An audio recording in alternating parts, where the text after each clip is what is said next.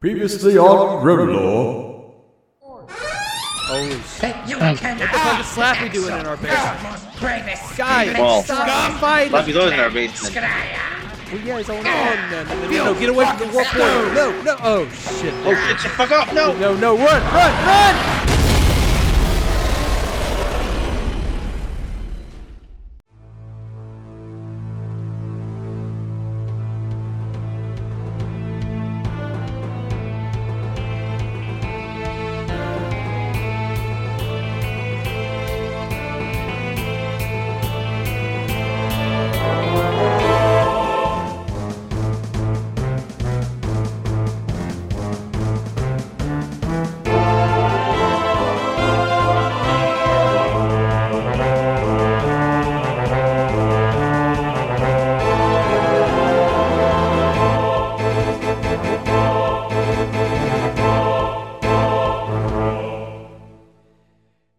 Ow.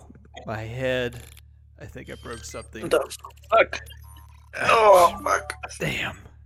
Okay, welcome back to Grimlore, the lore podcast for all your... Oh, hi, Shark.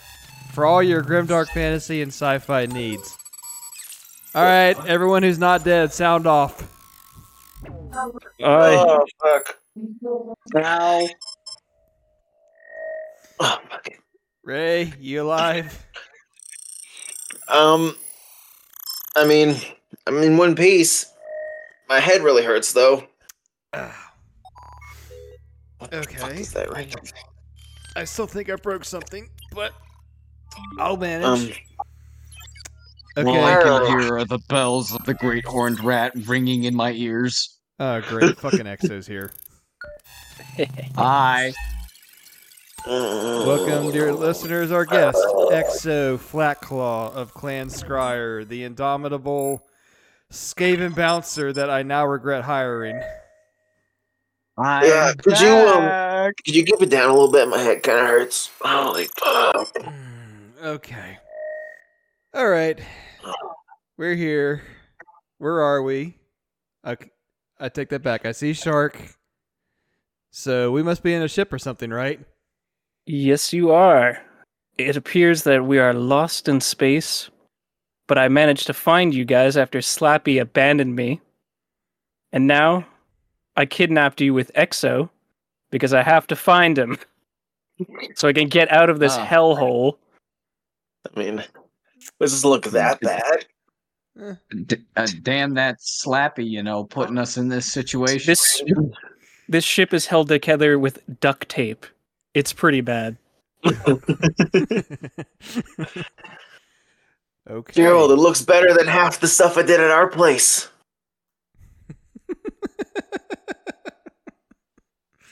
Like, he actually used duct tape and not spit and gum. Are you sure that was spit? I used something sticky. I prefer to use paper mache. It was the That's musk. where it came from. It was the musk of something, that's for sure. Behold, we must my ask dry paper wall. Oh, let's see here. The Joe void knows of about space. weird smells. Oh, God. Oh. So, wait a minute. Shark, you're from the Halo universe. If you're saying this, if you're trying to get back, then where are we?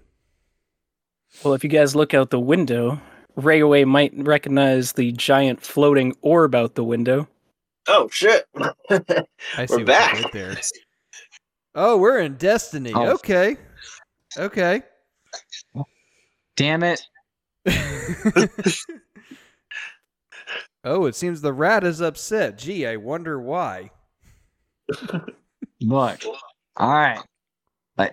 Maybe when Slappy broke the machine, maybe he inputted the codes for, a really cool place, a different reality, where, the Skaven possibly ruled the entire universe. You would.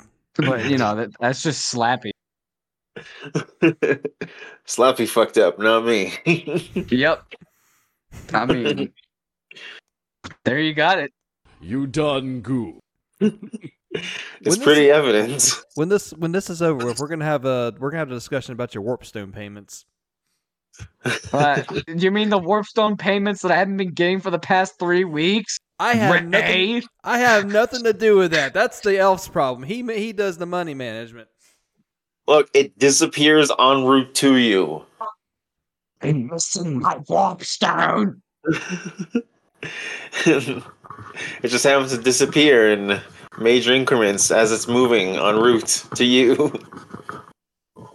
It happens to go into somebody else's nose. I do not locate all my warpstone. You will feel the death, elf thing. Oh, sweet Grimmer, he's going into Skaven speak. Oh, thank God, my Vaal medallion's still here. I'm just going to start rubbing it. He says seductively. Okay. Since we're in the Destiny universe, hey, Ray, do you have something that you want to teach us? Because I'd rather not hear this rat. Yeah. We'll need a story while I hunt down this slappy individual. I need him to fix that warp gate. Ooh, speaking of stories, I actually do have a story here at the beginning, which is really fun. How topical. Well, you are the bard, so spin us a tale. Ah, very well. But, well, before we officially start, Gerald, do you remember what today's topic is going to be on? Since we've discussed it before, and people should have an idea. They can read the titles, I hope, on what today's episode's going to be on, because we've discussed this before. Well, Leslie spoke about Destiny. You let me pick what we were going to talk about. And given I was still riding the high from the Elite episode from last time, I decided we were going to talk about the Fallen, which reminds me a lot of the from Halo. Yes, I will actually get to a lot of their similarities, too. So this will be about the Fallen from Destiny, baby. Yes, and hopefully, potentially, maybe, if everyone's still alive, we could do 2 parts. But, just saying, that might be a possibility today. Now, that is correct. We are talking about the Fallen today. The lovely race of insect pirates of awesomeness, who are definitely one of my favorite factions in Destiny, because they are very... Oh, go ahead. You had me at pirate. Yarr. Well, I mean, I'm assuming our friend Shark here has a familiarity with pirates. I prefer the term privateer, legally distinct and all. Legally funded, thank you very much. Government approved is how I like to approach that one. Is that why you're privateering? At least by one government. Is that why you're privateering us in one of your little dungeons? Well, you guys are the ones with the warp portals constantly jumping around. I just needed to kidnap somebody who had one. But we were so nice to you for the Elite episode. Yeah, but it's your fault I ran into Slappy, and now it's your fault I've been stuck in this universe for the last 4 months. Son of a bitch. He makes a good point, but 4 months? 4 months is only just like 5 minutes. What kind of warp fuckery is this? Yeah. Time flows differently here. Time is convoluted. Oh wait, shit, that was Dark Souls. Never mind. I love me some good time fuckery. Been fighting a boss for the last 4 months. Oh, that hurts. That fucking hurts. It's like when I hit a good bump of that warpstone, I wake up and find out that it's been a whole week. I just keep fighting the Templar over and over again, and my team fucking sucks. Oh, don't even get me started on those Vex bosses. Fucking, I hate them and I love them. But regardless, this isn't about the Vex. Maybe another time. And how scuffed they are and how they would totally destroy the 40k universe. Don't at me. Regardless. Miniature sons. Hashtag 40k is not that overpowered. Yeah, I said it. What you gonna do about it? You ever heard of the tavern down, bitch? So today's going to be about the Fallen, and I posted a picture in the group chat of what a Fallen looks like, They have their. They That's give you guys cool. just a general like, yeah. That is Varix the Loyal for context. Fun Wait a minute. fact, which is also a bit off topic, that guy is voiced by the guy who voices all the clones in the Clone Wars. Oh, is this Exo's friend? Cade's friend. This is Cade's friend. Yes, I mean, Is he a wizard from the moon? oh my god, no, those are the Hive. Varix chills. I saw that dude, and he was like, "Yo, what's up, homie? We're gonna go chill out, kill some people in the prison of elders." I was like, "Hell yeah, bro!" Yes, Now, if there's he's actually something. supposedly Cade's friend, I'm sure, like, there's a good explanation for that since we fight a lot of Fallen in the original Destiny. Yes, I will actually go over what led to the fighting and some of the fighting as well as story time to go over it. But yes, there is a decent explanation for it. And now, story time with Rayway. Enjoy. Okay, so before we go over the Fallen and their history and everything else that I usually go over, I wanted to actually do a little something different, which is story time. Basically, it's going to be a brief overview of what it would be like to be a human in Destiny and encounter the Fallen. Because I mentioned before, Destiny is actually really grim, dark, and really, really dark in a lot of ways.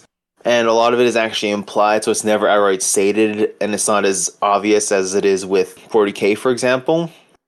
But a lot of stuff that is implied and hinted at is really dark in a lot of ways.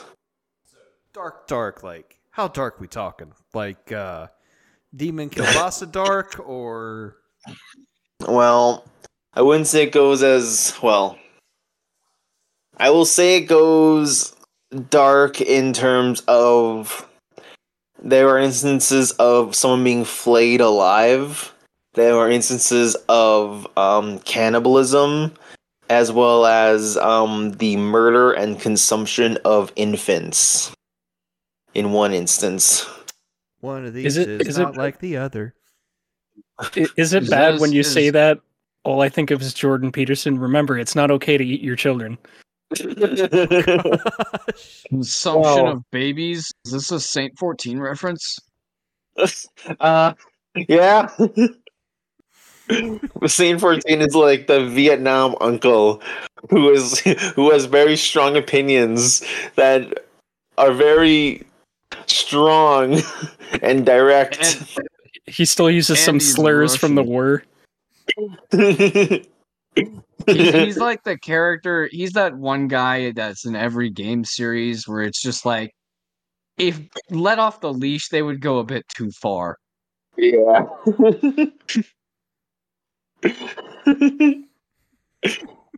But regardless, this isn't about Saint 14 and the glorious man that he is. This is going to be about story time as for being part of the human life in the Destiny world. So it's a cold evening and the air sends a chill up your spine, but you guys can enjoy it because you know that this is familiar, this is normal, this is just another part of your life because you and your community that you've built around you have been here for so long that this cold air feels almost familiar and very home.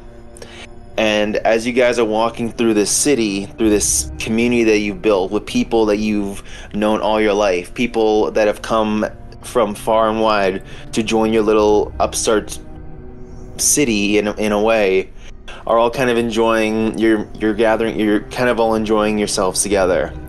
And then as a massive bonfire forms to celebrate another day, another hard-won victory of just surviving in this brutal world, you can hear people cheering and everyone's excited.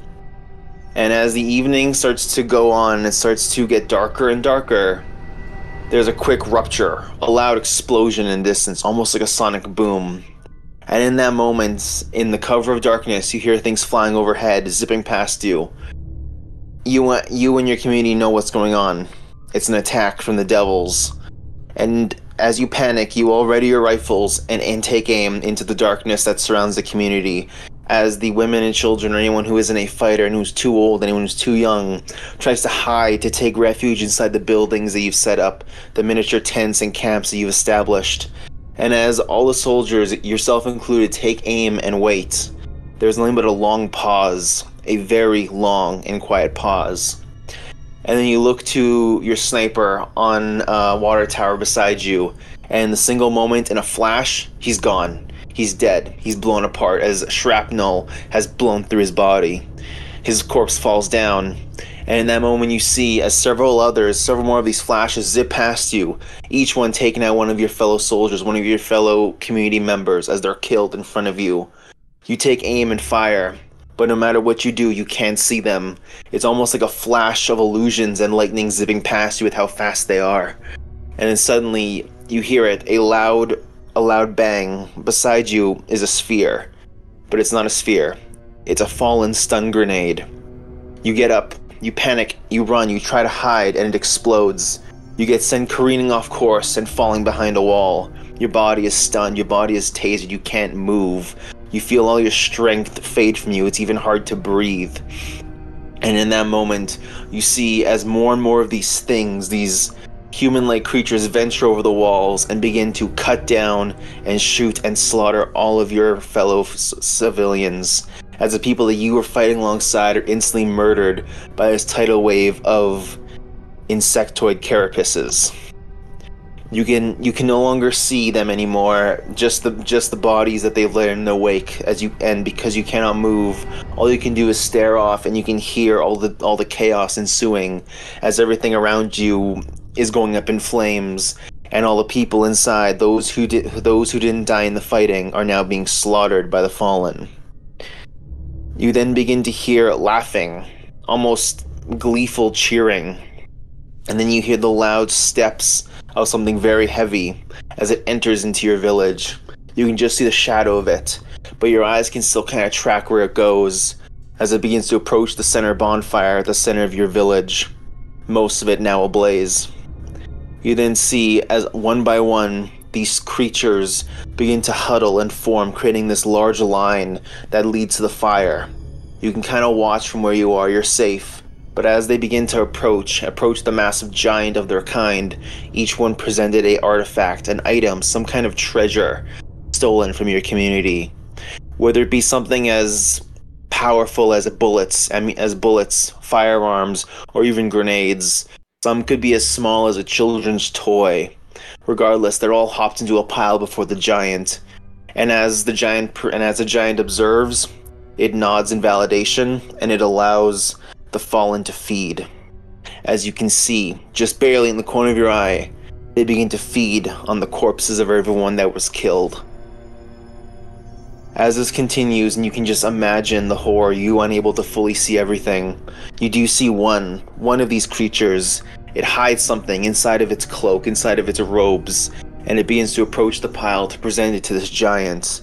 And you notice that you can just barely notice that it doesn't present what it's hiding in its cloak, only presenting what was in its hand. The giant stands, and with a swift motion, all of the fallen behind it and those around him begin to assault and batter this traitorous thief, assaulting him, no doubt because he tried to steal something for himself and not present it to the giant. Eventually, with a swift motion, the giant roars, and four fallen, each one grabbing hold of the thief, holding his arms spread apart. And as they pull and as they grab, you can hear something. A quick sound of what sounds like snapping, of cracking. And with a quick growl from the giant, two of this fallen's forearms are ripped from its back and it is left to wallow in pain in the snow and ground. The fallen continue their feast, and you lie there, the stun grenade worn off, but you lay there because you can no longer move. This is what it's like to be attacked by the devils. This is what it means to be attacked by the fallen. So that's story time. Coming to a kid's birthday party near you. Ha! Would you like the fallen to come visit you? You can call them at 1-900. Well, I mean, if they put on an arm ripping off display, I'm actually kind of in for that. Yeah, You know, who sometimes needs you gotta a make an Wookiee when example. you have? Who needs a Wookiee when you have bugs? Grease is Really tested. fucking cool, bugs. Greasy is tested. Greasy is approved. I mean, Greasus always approves, especially when it involves eating. So now that we've covered the story, I want to ask you guys, what do you guys know in as brief a way as possible? What do you guys know about the Fallen in general? Starting with Let's go Gerald. first. In my limited experience playing the first Destiny, they were basically reminiscent of the elites from Halo, and they can't because they go like a color coded scheme of like, you know, certain colors are better than the others or whatnot, and the main difference is like they have 4 arms. So that is like the extent of my knowledge of the Fallen. That is acceptable. Shark? Well, I remember them being pirates. I remember they used to worship the Traveler. And I also remember that some of them are good, most are bad. Very good. Exo. They're bug people. I knew about the worshiping the Traveler. They like basically live off this stuff called ether, and when you shoot them in the head, they do this funny little thing where they like swivel down. Where they explode. Yeah, they like boogie down. You know, they do the surfer dance. So it's like Just- playing Destiny with the Grunt birthday party skull activated.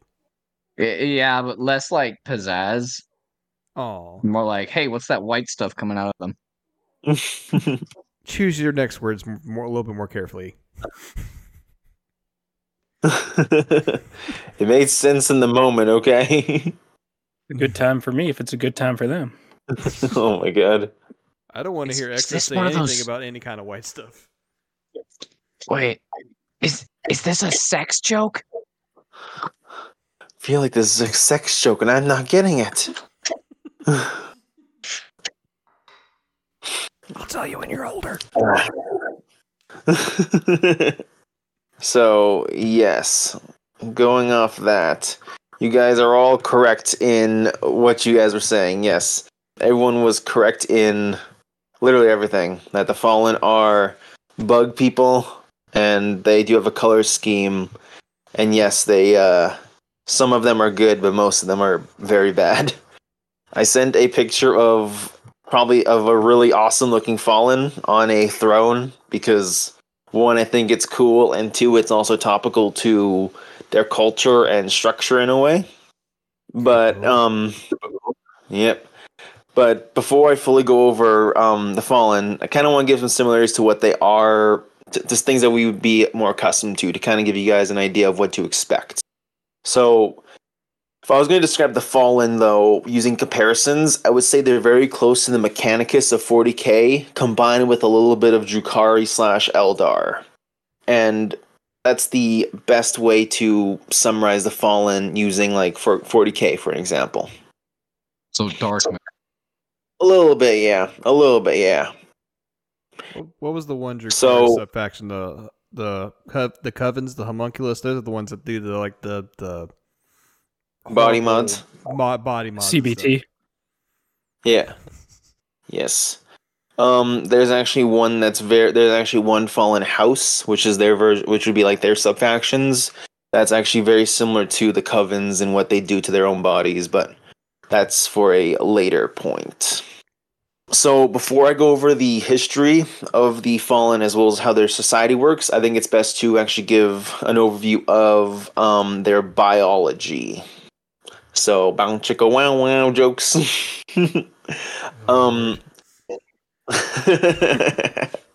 Gotta have one Slaneshi joke per episode. No more Slanesh. No more. I'm tired of and just stuff that I have to censor out. It sucks. I hate it. So the Fallen actually go by another name. They're actually otherwise known as the Elixni. So I will type that out to give you guys a good view of how it's spelt and how it's pronounced. So Elixni. Well, we know I can't read, so that ain't gonna help at all. It's just a jumble of letters. All right, who here knows how to who here knows how to speak Reichspiel? I mean, there's actually an Elixni alphabet. I have some experience in the realm. Let me see. Oh, L like Snai. I like Snai. Got oh my god. You know what? Good enough. Rayway, the rat knows how to read. I just wouldn't say that in front of any self-respecting Elixni. Is it weird for me to say that when I look at that, for some reason my brain flips it backwards? No, it does the same for me as well. It seems like it's written backwards. It's like got a like weird race car. Yeah, it's got like a weird shape to that makes it kind of want to invert on itself. But yes. Maybe I thought that was writers just did the that on dyslexia purpose. kicking in. All right. So the Elixni are an insectoid race that are actually known to be incredibly durable and have insane survivability, almost being able to survive anywhere. On top of their innate survivability, they also possess both an internal skeleton and an external chitinous exoskeleton. So they're really fucking durable if it wasn't obvious enough because they have two skeletons. The strength and durability of the exoskeleton actually increases as the Elixni or fallen ages. So the older they get, and the bigger they are, the more resilient they are. It's basically the video games. It's basically their excuse for why higher ranking fallen have more health. Ah, Now, despite that, though, the smallest of the fallen are able to actually, like, even though as they get older, their thing gets harder and more durable. Even the youngest, even the youngest and smallest fallen are still capable of surviving impacts from firearms. So like as a baseline, they can take gunshots. Just as a standard, they can take gunshots. As for height, the fallen can range anywhere between 5 feet to 12 feet tall. So they could be taller than a Primarch. take that, Imperium. And their height is actually proportional to both their age and their social standing within their house, which again is their subfaction. So the older a fallen is, the more likely they are to be bigger, but also the more high ranking they are in their community or in their house, the bigger they'll be. So those two factors can play a part. So now you say house, like, is it like bloodline family house, like Game of Thrones, or is it just like everyone's bound together in like one clan type of thing? It's kind of a mix of both. Like, you know how the North in Game of Thrones is the Starks and then all their vassal houses all are technically part of the Starks? Mm-hmm. Okay. That's kind of how it is. So like when someone says, yeah, so if they were to say, and I'll get to why it's similar to that. So so when you say Starks, like the Stark army, it isn't just all the Stark kids. When someone says the Stark army, that means the entire army of the North led by the Starks. Okay. Winter is coming. Yes. So it's like there's like a family at the top, and then like they're bullying everyone underneath them to be in their army. It depends on the time. It depends on the era that the Fallen are in. So in present day, very much yes. But instead of it being a family, it's very similar to a how would I say it? A militocracy. So basically, the highest ranking warrior, general, warlord, whatever it could be, for whatever, like, because each house can assign it differently. Some are inherited, but at the end of the day, each fallen house is led by a single leader, except on one case, which I'll get to. And this leader can be deposed by either a successor or if they are defeated in 1v1 battle. And this fallen is basically in charge of the best way to put it is it is a bullying system. It is a bullying system. So a martial meritocracy. Kind of, yeah. I don't know why, but I think of like mob or something, like the Um, mafia. yeah, Oh. yeah. The mafia is also a good example.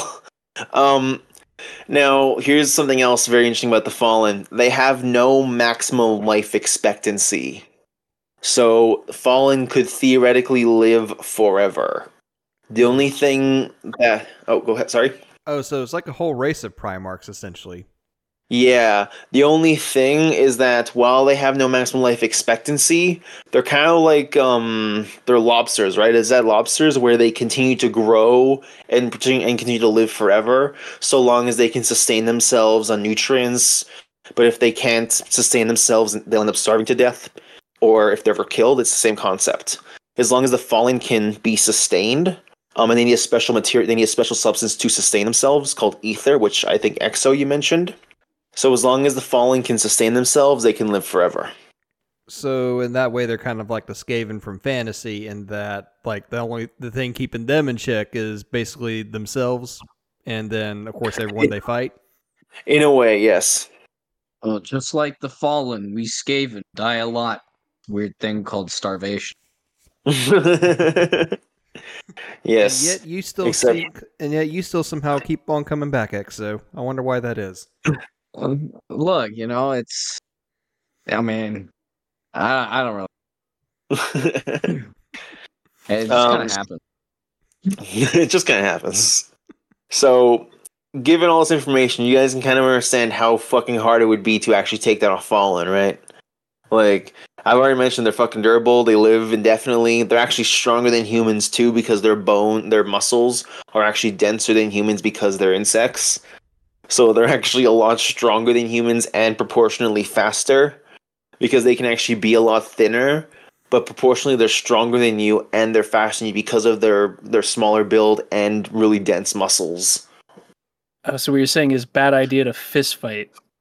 Oh, I mean, they have 4 arms. I mean, I got 3 if I'm lucky. Oh my god.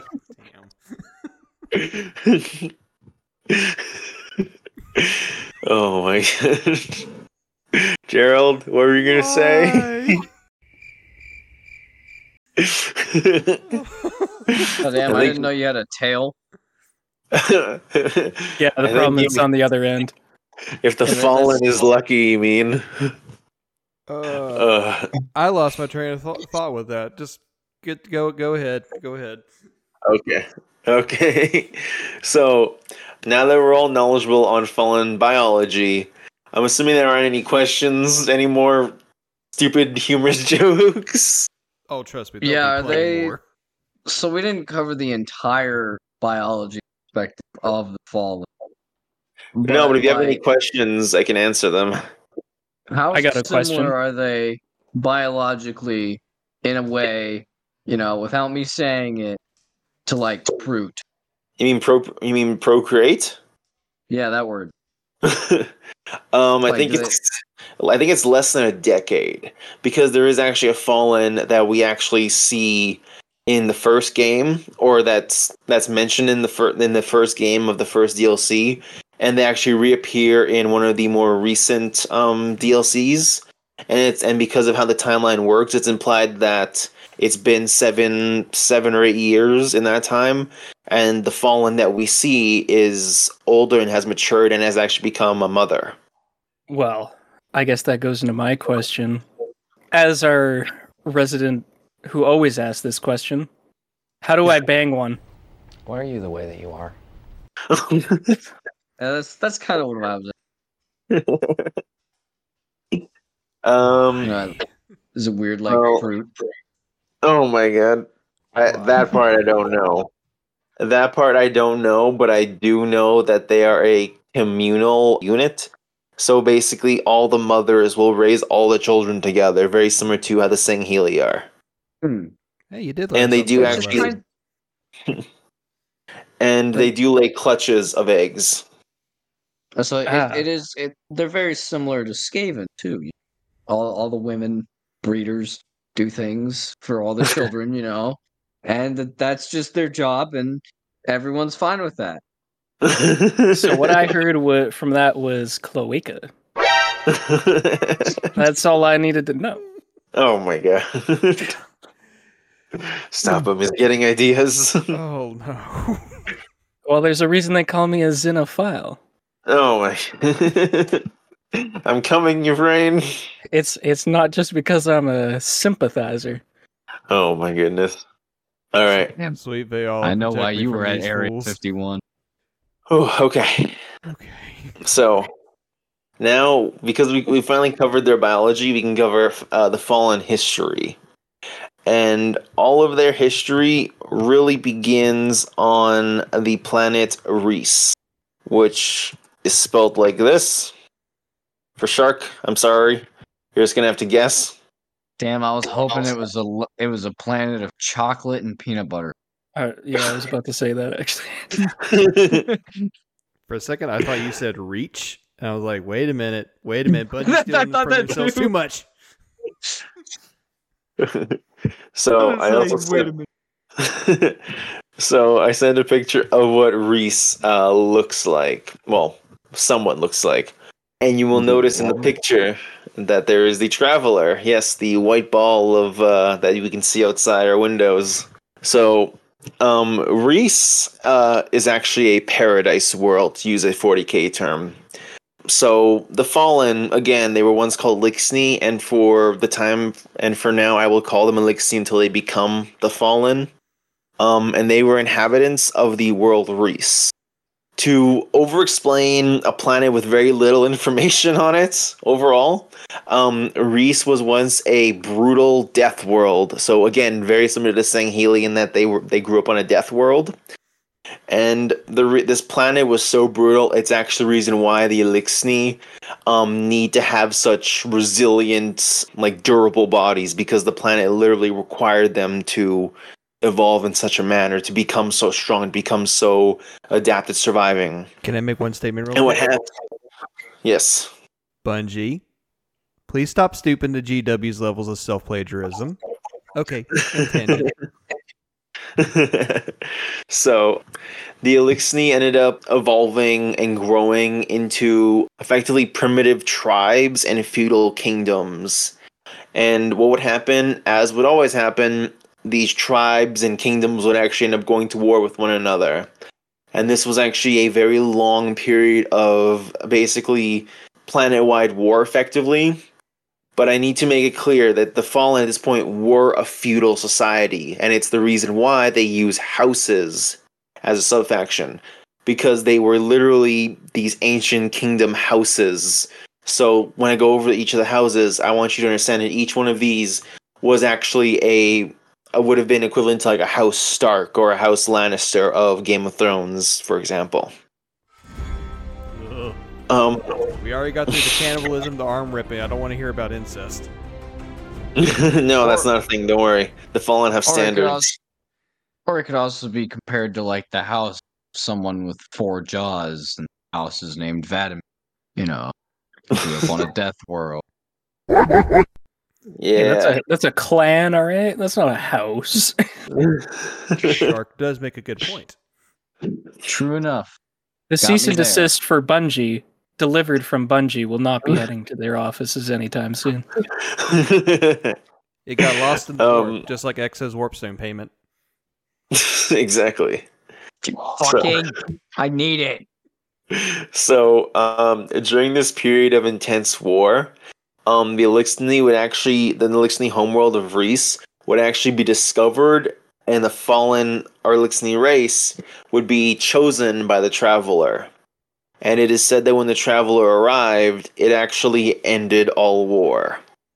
So, while these houses were constantly at war with each other, the moment the Traveler arrived, it said that they all began to kind of put aside their differences. That it inspired more community in them. And from the Traveler arriving, which again I sent a picture of it, you can actually see a Traveler above the planet's surface. And when it was discovered when the Traveler discovered them, the Elixni actually went from a primitive race of feudal houses. Okay, give me 1 second. 1.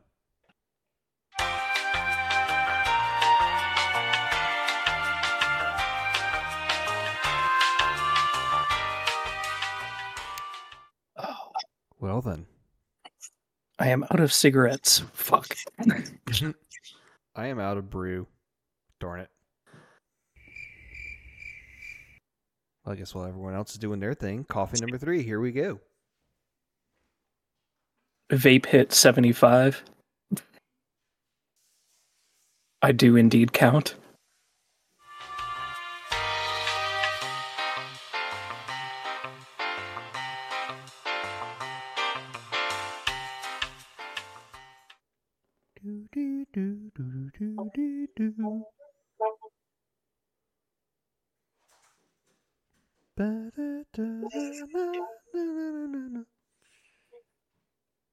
Second turns into a century. It appears warp time has kicked in. 3 hours later. Well, you know any good knock-knock jokes? A new one, but there's no door.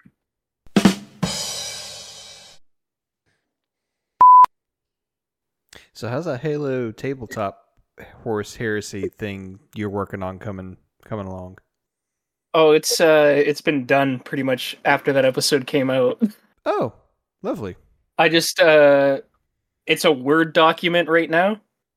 I have no idea how to pretty it up and like make it into an actual stat sheet thing. That's why I never posted it. I occasionally update it a few times too. Just add a new Rite of War or a new Warlord, because I was like, I don't have many named characters in it yet, just because I wanted to give them like unique Warlord traits and stuff. Okay, cool. I think the last named character I finished was Ripper Mormy. Very nice. Yeah, very nice. That, and I was also trying to find model recommendations for everything. Oh, okay. But then as soon as you say like it's gonna be like done, I know Exo is gonna be like all over that. Yeah, I could just pretty it up probably in the next few days, maybe. Yeah, I heard mention of my boy, the Arbiter from Halo Wars, Ripamori. Yep. The man who was just too fucking angry. Not angry enough to stop that knife, though. Nope. No, apparently. Coolest Why don't character, you say that to my face? lamest death ever. All right, I'm back. All right, you guys ready? Yep. I believe so. Yeah. All right. Just finished my ice cream. Lucky. All right. So when the Elixni were discovered by the Traveler, they went from a primitive race of feudal houses into actually honorable and civilized, effectively nation states, with each one becoming steeped in history, glory, and traditions that would all kind of diversify and kind of break them off, all becoming their own kind of grand, unique things. And at the same time, while the Elixni were developing culturally, they also developed technologically, going so far as to actually surpass anything humanity would achieve during their golden age when the Traveler was with them. So while they grew, their world actually slowly transformed into a paradise as well, as carefully tended rivers and lakes actually started to form on the planet naturally. Like the planet started to almost terraform itself to match these almost beautiful idyllic states, with fields of iridescent crops actually cultivating and sprouting all across, and the sky went from a dark, stormy gray to actually a light pink. And the air was actually so thick with ether that it was actually visible. So if you guys remember, ether is the stuff that the Fallen inhale, that they breathe in. I want to specify the Fallen are omnivorous, so they can eat anything. But ether is basically a miracle substance for them. The best way to describe what ether is it's a non-wastable form of sustenance. So like when you eat something, some of that is waste, some of that your body just doesn't process and your body doesn't use it. It doesn't get used, it just gets stored away and wasted. Ether is basically not like that. Everything you consume when you consume ether, which again is a gas you inhale, is 100% given to your body as pure efficient energy. So it's basically really awesome in general for the Fallen to consume. But otherwise, they can consume like meat and veggies and everything else, but their body is not built for it. If that makes sense for everyone. So would you say like this ether is like equivalent to say like I don't know vaping or like hookah smoke or anything like that, or is it something different? Clearly, Elaborate you can tell I'm on not it. a Like, smoker here. like, are you asking like, is it in a similar context, or do you mean like how it appears to them? Is it? I guess a little bit of both. Is it? But like, is it inhaled like one like I guess like a smoker would or? It's okay. So you know how Mortarion in 40K or in 30K rather, he had his Death Guard basically he basically transformed their isolation suits of their armor to basically match the atmosphere of their home world. So they're basically constantly steeped in the same atmosphere and poison gases of their home world. Yeah. It's basically similar, where they basically will place an inhaler over them, and they'll basically replace the air that they breathe with ether. And actually, when you shoot them, like Exo was saying, when you shoot them and they die, you actually see what looks like a white mist flying out of them. That's actually the ether from their tanks and their suits being expelled into the air. And it's only visible for a few seconds because that's how thick it is. Like it forms a cloud, then it immediately disperses into the air. Okay, so it's like shooting the methane tank off of a grunt. You see the air just kind of out of it. Okay. Yeah. Now, does it have any kind of like narcotic like effect to it, or No, is it just no. like, is it just like another food source like you and me eating pizza or something? It's another fuel source, but it's also another food source, but it's also almost a miracle drug because Fallen, they have the potential to. They can't naturally regrow limbs, but if they actually consume ether, it actually improves their body's ability to grow, and it actually enables them to regrow limbs and recover from damages. So, Okay. oh, go ahead. I was trying to think of like something similar to compare it to.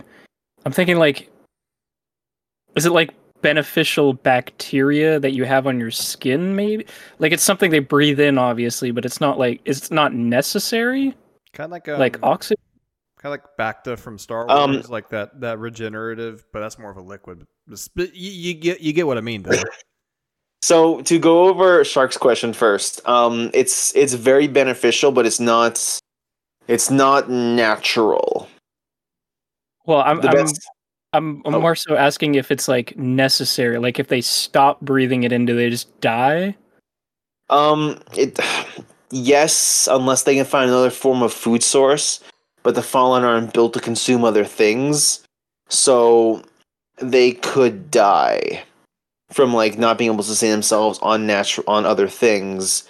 But the issue is that they specifically mention ether being something that was discovered or arrived after the traveler. So it's not something they biologically developed. I'm thinking like filter feeders, like whales, like they're feeding off things in the air. I'm assuming that might be what it is, but I actually will go over how ether is created because we actually know how ether is created. Honestly, I could explain it now if you guys just want. It would probably help. Sure, go. So, yeah, ether is basically made by a robotic race that the Fallen are in charge of and control, called servitors. And I will pull up a quick picture of a servitor very quickly, but to give a brief overview of what they can do, a servitor is basically, how do I put it? It's a device that basically can break down organic matter. So what it will do is it will project a beam basically onto an item or onto an organic substance, and it will actually start to consume that substance into itself. It can then store this basically pure organic material inside of it, and almost similar to almost like a clam, it basically condenses the organic matter that it's consumed into a pure gaseous substance that it can then like jettison out of its body, almost like it expels it, like it's expelling exhaust. And the Fallen collect this, and then they inhale that. So it looks So they're huffing robot shit. That would be the best way. They're huffing robot exhaust. Well, I mean, robot exhaust is just robot shit. That's a good point. Which end of the exhaust pipe is it coming from? It's like, But yeah, I mean, for the sake of our listeners, the picture that Ray posted is like it basically looks like a monitor from Halo. Again, blatant self-plagiarism there, Bungie. But the fact that you're calling it servitor, I keep flashing back to 40K, so I'm like partially thinking like there's like some kind of a living brain in there that's like doing all the compressing and everything because that's their horrible existence. Oh, it is an AI. It is an AI. Oh, that's even worse. Abominable intelligence. Gosh. So you're telling me this robot baby bird throws up in their mouth? We'll say yes. We'll say it throws up. I'm agree with you for comedic effect. It's more like they can. It's kind of like your exhale, like when you smoke, you kind of breathe out. You kind of breathe out the exhaust, not the exhaust, but smoke. The servitor is the same way. Basically, they consume the organic matter, and then they can expel it out, and the fallen like collect it, refine it, and then they inhale it to give themselves more life juice, I guess. Well, speaking of inhaling, I view it similar to how you were saying with it being like bacteria in the air, because the fallen, from what I've seen, they apparently have like not a grill. They have like the same bristles, kind of like a whale, which doesn't make sense because they also are carnivores. So they're weird with how they rate the fallen sometimes. well, the things are to pick up krill, like little shrimp. Okay, well then I'm assuming that might be maybe it's bacteria in the air. That would make the most sense for why they have to inhale gas. Oh, krill, swim away! But go ahead. Another connection. This whole thing about they need to huff on this gas, keep living for a while.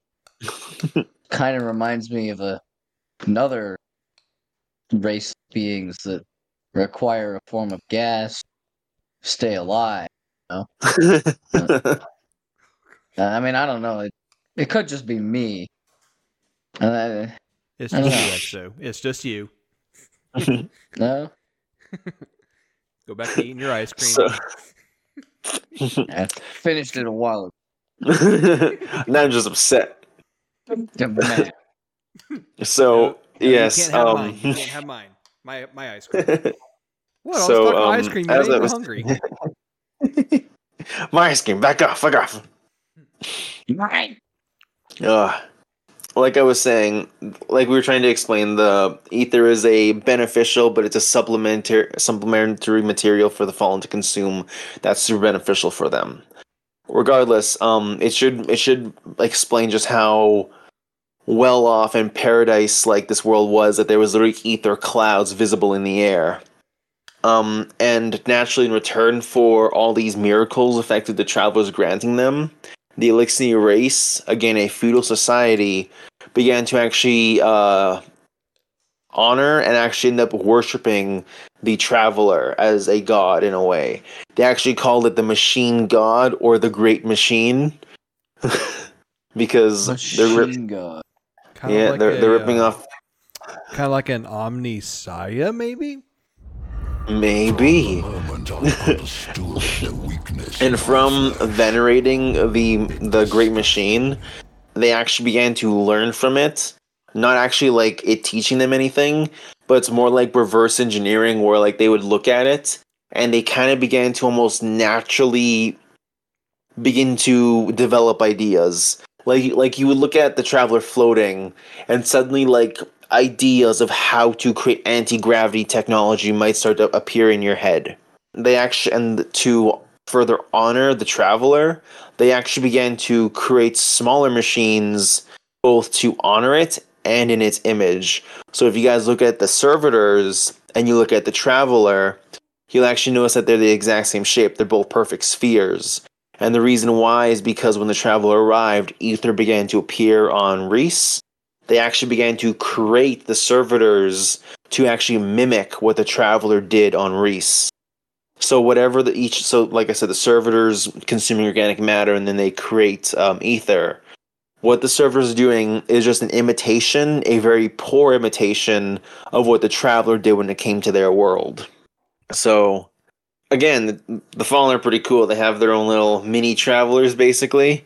Oh, and I should mention, the Servitors, they're on like a few of them. Like, there's like millions of them. Why do I get the sinking suspicion that things are about to go to shit really, really quickly, really, really badly? Hang on, I'm getting to it. So, Reese was a paradise, and the Elixni grew.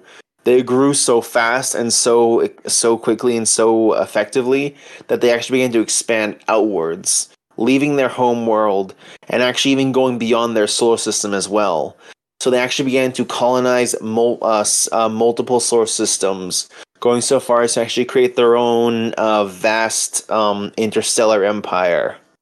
Into the first galactic empire!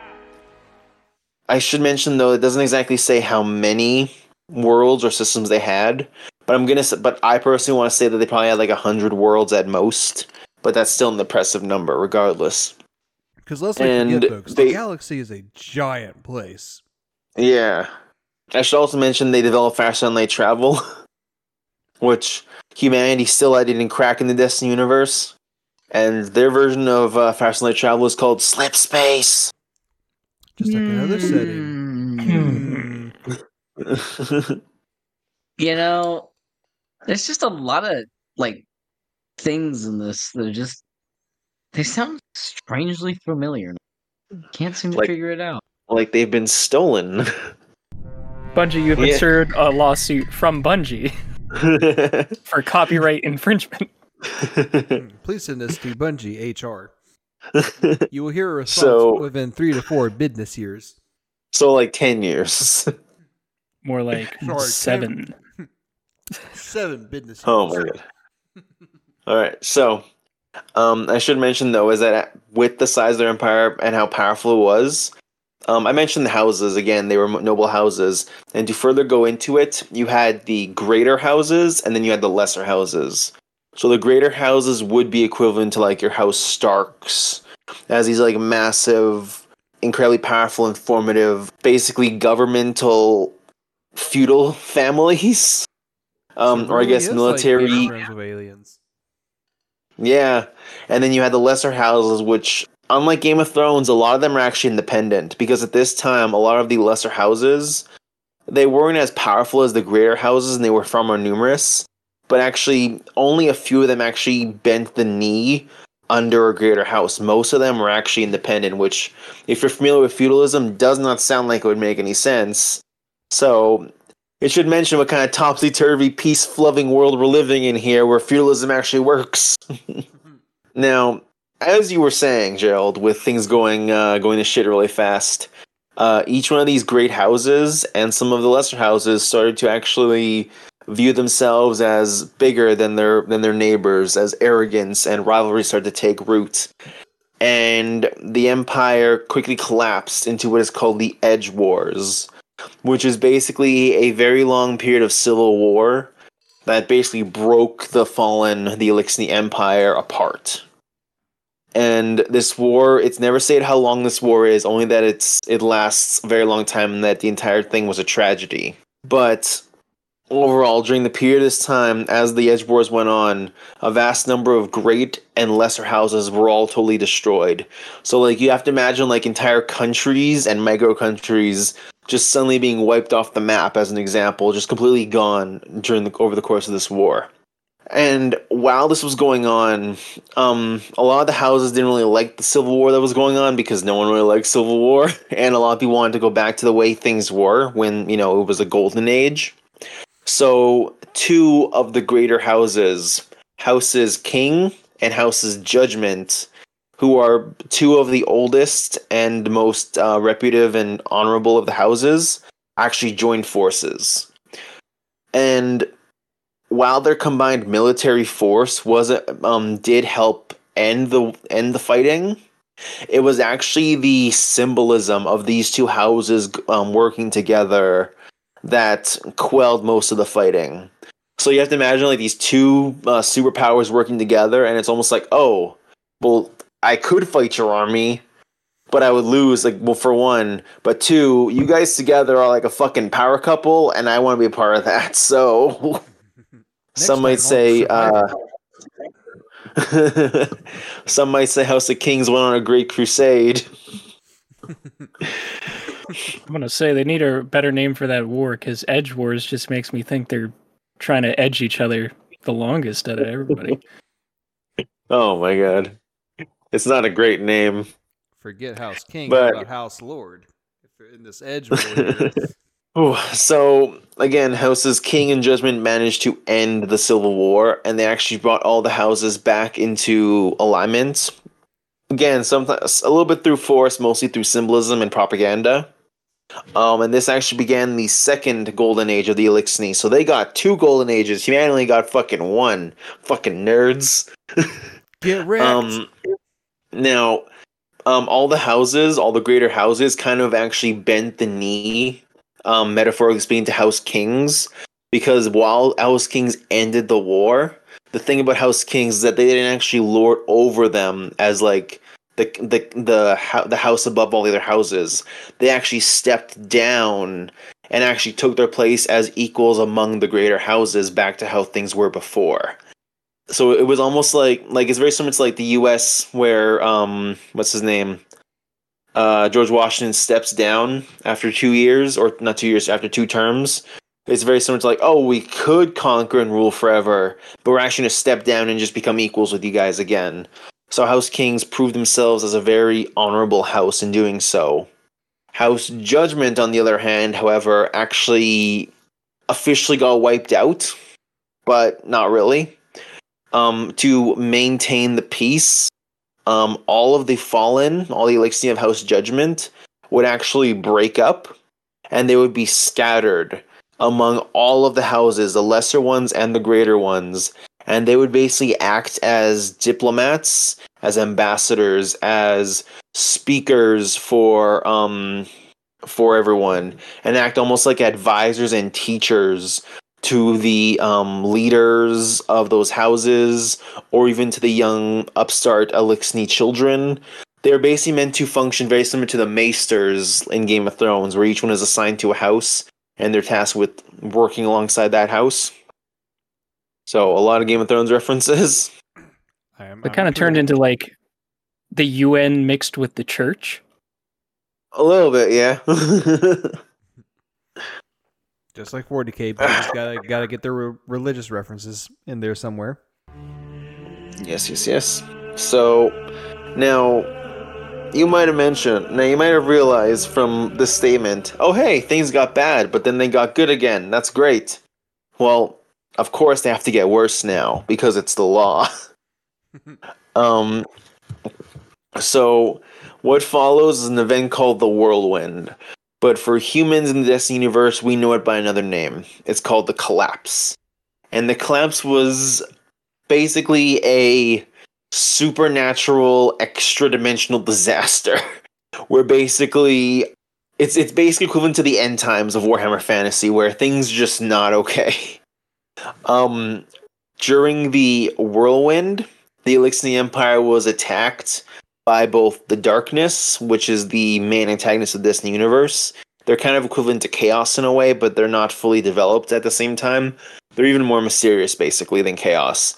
And the Hive, which are a mix of Drukhari and Chaos Demons and also Orcs. But they can be covered some other time. Regardless, these two combined forces worked together to attack the Elixir Empire, which again was a multiple star system empire. And as these two forces, both of which are supernatural in nature and possess magic and the ability to warp reality around them, the Elixir Empire wasn't going to do so hot.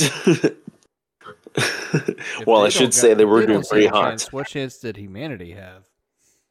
I should mention they did prove really hot because a lot of planets were actually not glassed. The planet became a fireball. I mean, the process of glassing a planet does make it very hot, so you're not wrong. Yes. You're not wrong. I mean, it's not as bad as a planet being bisected perfectly in half, so. Ooh. That happened? Yeah. It's really fucked up the things that can happen. Hashtag I mean, 40K is not overpowered. For reference, there's a character whose power basically they can move their hand, like they basically do a swift motion, and everything on that axis is cut in half. Well, damn. Yeah. I don't know how that works in space, or how it doesn't kill everything, but that's just me. Just wondering how physics works. Why would anyone fight that guy?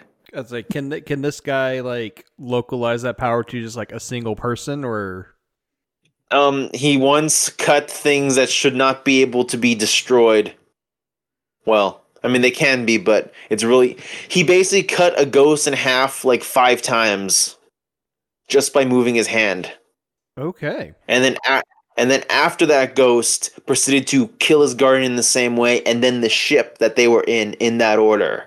So first the ghost died, and then the guy holding the ghost died, and then the ship that he was in got bisected.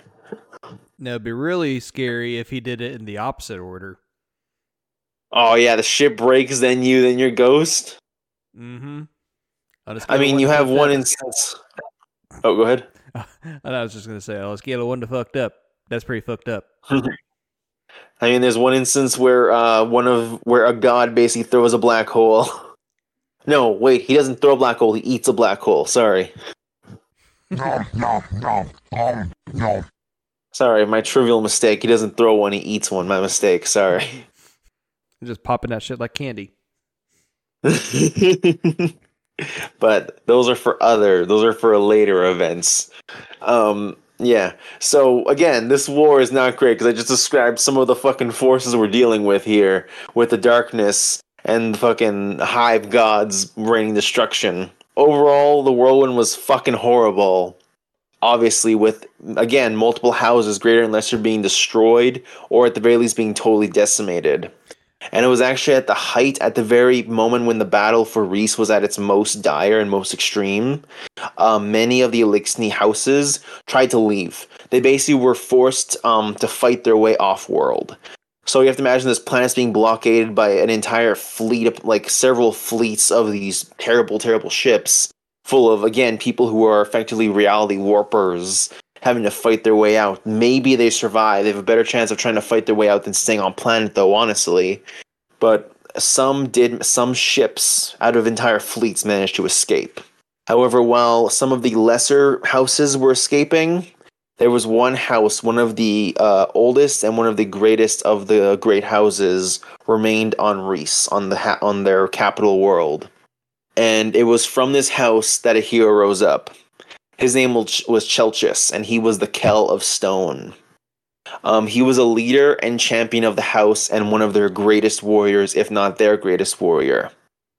And he took up his sword and led the charge against the Hive and the Darkness in equal measure. And initially it was just him. His house told him not to fight. That it was better to just hide and try to wait out the storm. But he refused and chose to fight anyway. And initially it looked like, it's one guy, it's our leader, but it's one guy trying to fight an army. And initially everyone was doubtful that he would ever come back. And he never did. But out of curiosity, they started to notice that the battles were getting lesser and lesser. And as they began to actually leave from the hiding places, they found that Chelchis was actually taking the fight to the Hive and the Darkness. And as they saw him earning, small victories, small duels against initially impossible foes, against things that seemed impossible, they started to rise up themselves, taking weapons, taking swords, taking hammers, taking guns into their hands, and actually joining Chelchis on the battlefield. I can fight! And one by one, they started earning victories, earning battles, earning victories behind them, and actually began to. They didn't tip the scales, but they were definitely proving to be an effective force. So much so that Chelchis actually tore his way into the heart of the Hive army. And while he was at its heart, so this guy sounded like the Selixi version of a Doom guy or a Gringy, pretty much.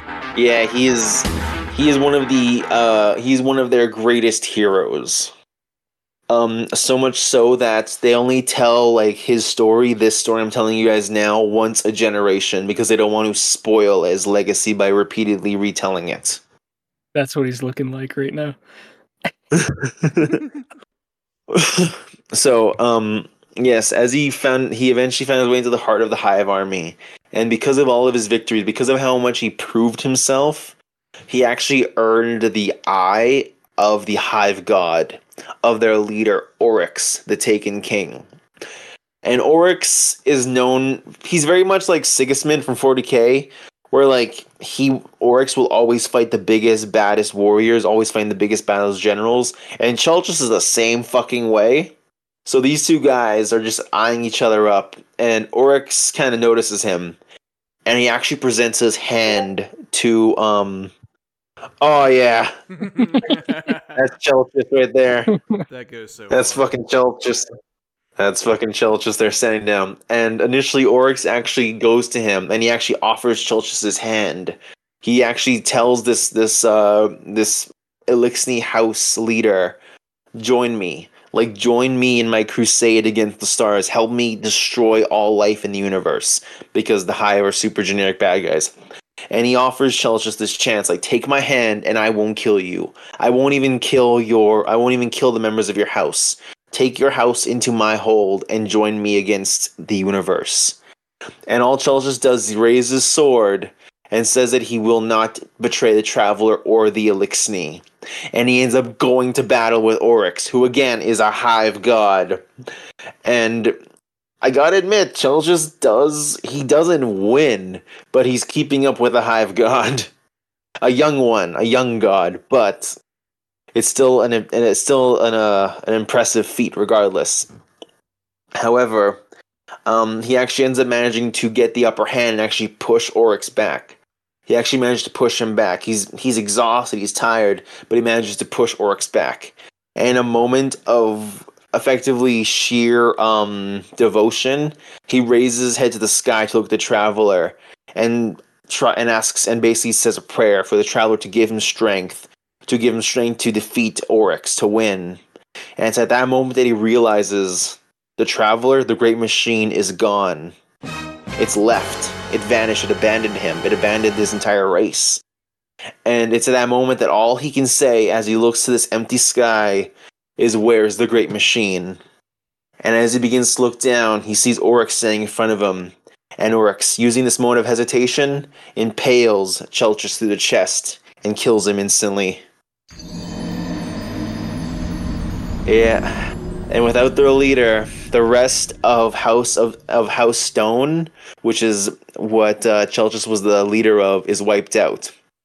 However, to further add to his legacy and to the almost knife twist that it is, Chalchus and his house had earned so many victories that they could have left the planet.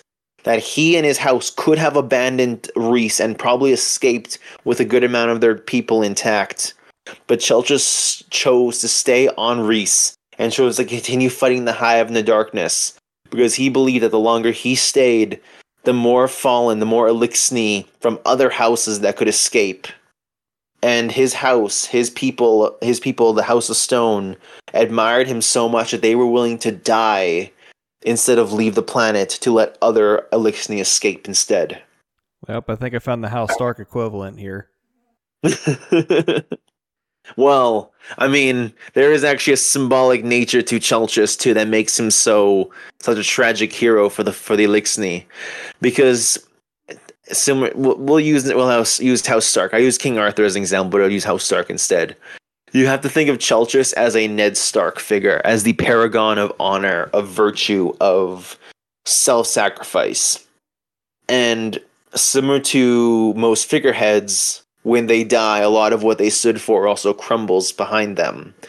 Chalchus, being a figure of virtue, of heroism, of self-sacrifice, of honor, when he died, a lot of those same virtues died across the Elixni race.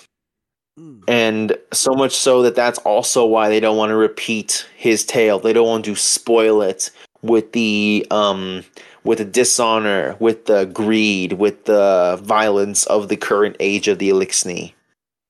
Well, just like in Game of Thrones when Ned Stark got beheaded, spoiler alert for those who for some reason have never seen Game of Thrones, like there are obviously some people who were inspired to take up what Ned had started. So was there not a Fallen or Elixni equivalent to that, or?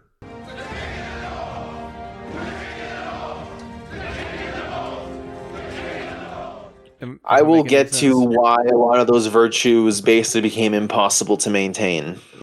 So, the thing is, while a lot of the Elixni manage to escape, this is where they truly become the Fallen. And the reason why is because while they leave, while whatever is left of them manage to leave the system, their planets, all their systems are dead. They are left with nothing but dead worlds. And their god, the Traveler, their great machine, has abandoned them. This left whatever Fallen were left. They have to imagine this equivalent to the fall of the Eldar, where whatever survived Slaanesh being born, they are not in a good state. That's a very good example. Whatever is left of these houses, the greater or lesser, regardless, are not in great states. They've survived battle damage. They've survived probably the worst war around them, and they just watched their empire collapse and burn into nothing. Now, all the Elixni, which were once a people of a beautiful paradise world and ruling across potentially 100 different planets, were now all stuck on void-born ships, on soulless metal hunks floating through space. Ships that need to be maintained, that need to be protected, that need to be resupplied, repaired. And without the equipment or the factories able to manufacture new pieces, the only way to repair your ship is to attack and steal those parts from another ship. And with the current situation being a lot of the houses being brutally damaged, and a lot of these houses having long-standing, potentially ancient rivalries, from the time when the Fallen or the Elixni were still a primitive feudal empires, a lot of these Fallen are going to start a lot of these different houses, big or small, are going to start capitalizing on this. Those who would have otherwise not taken advantage or would have just been restrained by social graces in a way are now put in such a desperate situation that the only way to survive is to effectively cannibalize your own race. This actually led to a really dark period in Fallen history that they don't really record. That's basically their excuse for not having a lot of information on it. But what is known about this period is that it is a very dark time, because houses were effectively being bullied into either extinction or submission. You had a lot of the greater houses that had larger armies, greater fleets, beginning to actually attack a lot of the lesser houses, or yet other lesser houses actually join together to defeat greater houses, only to then begin infighting on who gets the spoils and who becomes the leader of their little group, effectively. The people who got it the worst is House Judgment. Because if you remember, I said House Judgment was kind of scattered across all of the Fallen houses as ambassadors. These ambassadors are not very useful in a situation where it's effectively a perpetual civil war. So every single one of those ambassadors was given a choice. Abandon your house. Abandon House Judgment and join ours, or die. And almost all of them refused to bend the knee, and they were slaughtered because they chose to stay loyal to House Judgment. And to this day, only one Elixni of House Judgment is alive. And his name is Varix the Loyal. Oh. Oh, yeah. It's all coming together. Yes. So this period's like Mad Max in space? Basically, yeah. I had a question. Mad Max, the whole world, the whirlwind and collapse thing. This was so it's like with the collapse of the humans. This is all happening at the same time with everyone, or is it like the Fallen? No, it's happening delayed. Yeah. Fallen had it first. The Traveler left them. It found humanity. It gave them a golden age, and then the collapse happened for the humans. And then after the collapse, the Fallen reached humanity. Oh, okay. Yeah. So this period of civil war has probably lasted around 300 years because that's how long humanity's golden age lasted. So you can imagine this period of perpetual infighting having lasted 300 years, if not more. In the grim darkness, there is only war. Yes. So again, Mad Max coming out with mortal engines in space. Pretty cool concept. Too bad they don't do a lot with it. However, this period of civil war is also known as the Long Pilgrimage or the Long Migration to a lot of the younger Fallen, because it basically got to the point where they could not maintain civil war. Like, all the houses had basically been in such a distraught period of civil war that it was basically like, hey, we cannot afford to fight, but we cannot afford to run. So we need to basically like keep our fingers on the triggers at all times, because if we're late firing a single missile, we could all die. It was effectively the Dark Forest. Me and Shark had this discussion like Friday, so I'm bringing it up again because it's kind of topical. And it was basically like Civil War was over, but not really. And it was basically like, hey, we're just gonna keep traveling and find the traveler, and we're gonna try and not tear each other apart on the way there, but we're not friends. And if you get too close to me, I will open fire. So it's like one overly long Mexican standoff. Yeah, it's basically imagine a Mexican standoff where you're trying to cross the country, where you're trying to maintain the Mexican standoff while also traveling across America. You've got mail. Yeah, that's pretty correct. That's pretty good, Gerald. The Office is everything. The Office is life. Now, to add a bit more of an insult to injury, because if things couldn't get worse, I guess it did. One by one, the houses, large or small, taking whatever spoils they managed to claim from their enemies, managed to actually reach the solar system, to Earth and the Sol system. And as one by one, as one ship after another began entering the system, every single one of them was met with the same horrifying discovery. The traveler had betrayed them and chosen another person, like another person for it to uplift. It chose humanity. Basically, yeah. Now, the thing is, though, is that despite seeing this horror, a lot of the Fallen were willing to forgive the traveler. Almost like if your partner cheated on you, you want to forgive them. They seen, but obviously not at all. They seen this, and they were actually willing to forgive the traveler. Not so much take it back, but forgive it in the way that it was basically like, okay, well, we can forgive that you chose someone else because you assumed that we were down. Like, it was basically like, I don't blame you. Like, you guys understand what I mean? Like, they didn't blame the traveler for replacing them because as far as they were aware, it probably thought that they were dead. But It's like a not as good as that is type of thing. Yeah. While they were willing to forgive that, I call bullshit. But anyways, yes. While they were willing to forgive that, though, there was a vengeful fury that actually began to rise up among them. One that was actually nurtured and actually made worse by the former religious leaders of the Elixir race, the Archons. So the Archons were basically the priests of each house. Each house basically had their own priests, and these Archon priests were basically the Mechanicus, because they were basically both spiritual leaders and technical engineers. Because, like the Mechanicus, they were seen as basically religious figures because they actually worship technology in its entirety, because they worship the Traveler, they worship all technology. The servitors are like at the peak of basically the icons they worship, with varying degrees of machines below them getting less and less, how do I put it, religious significance.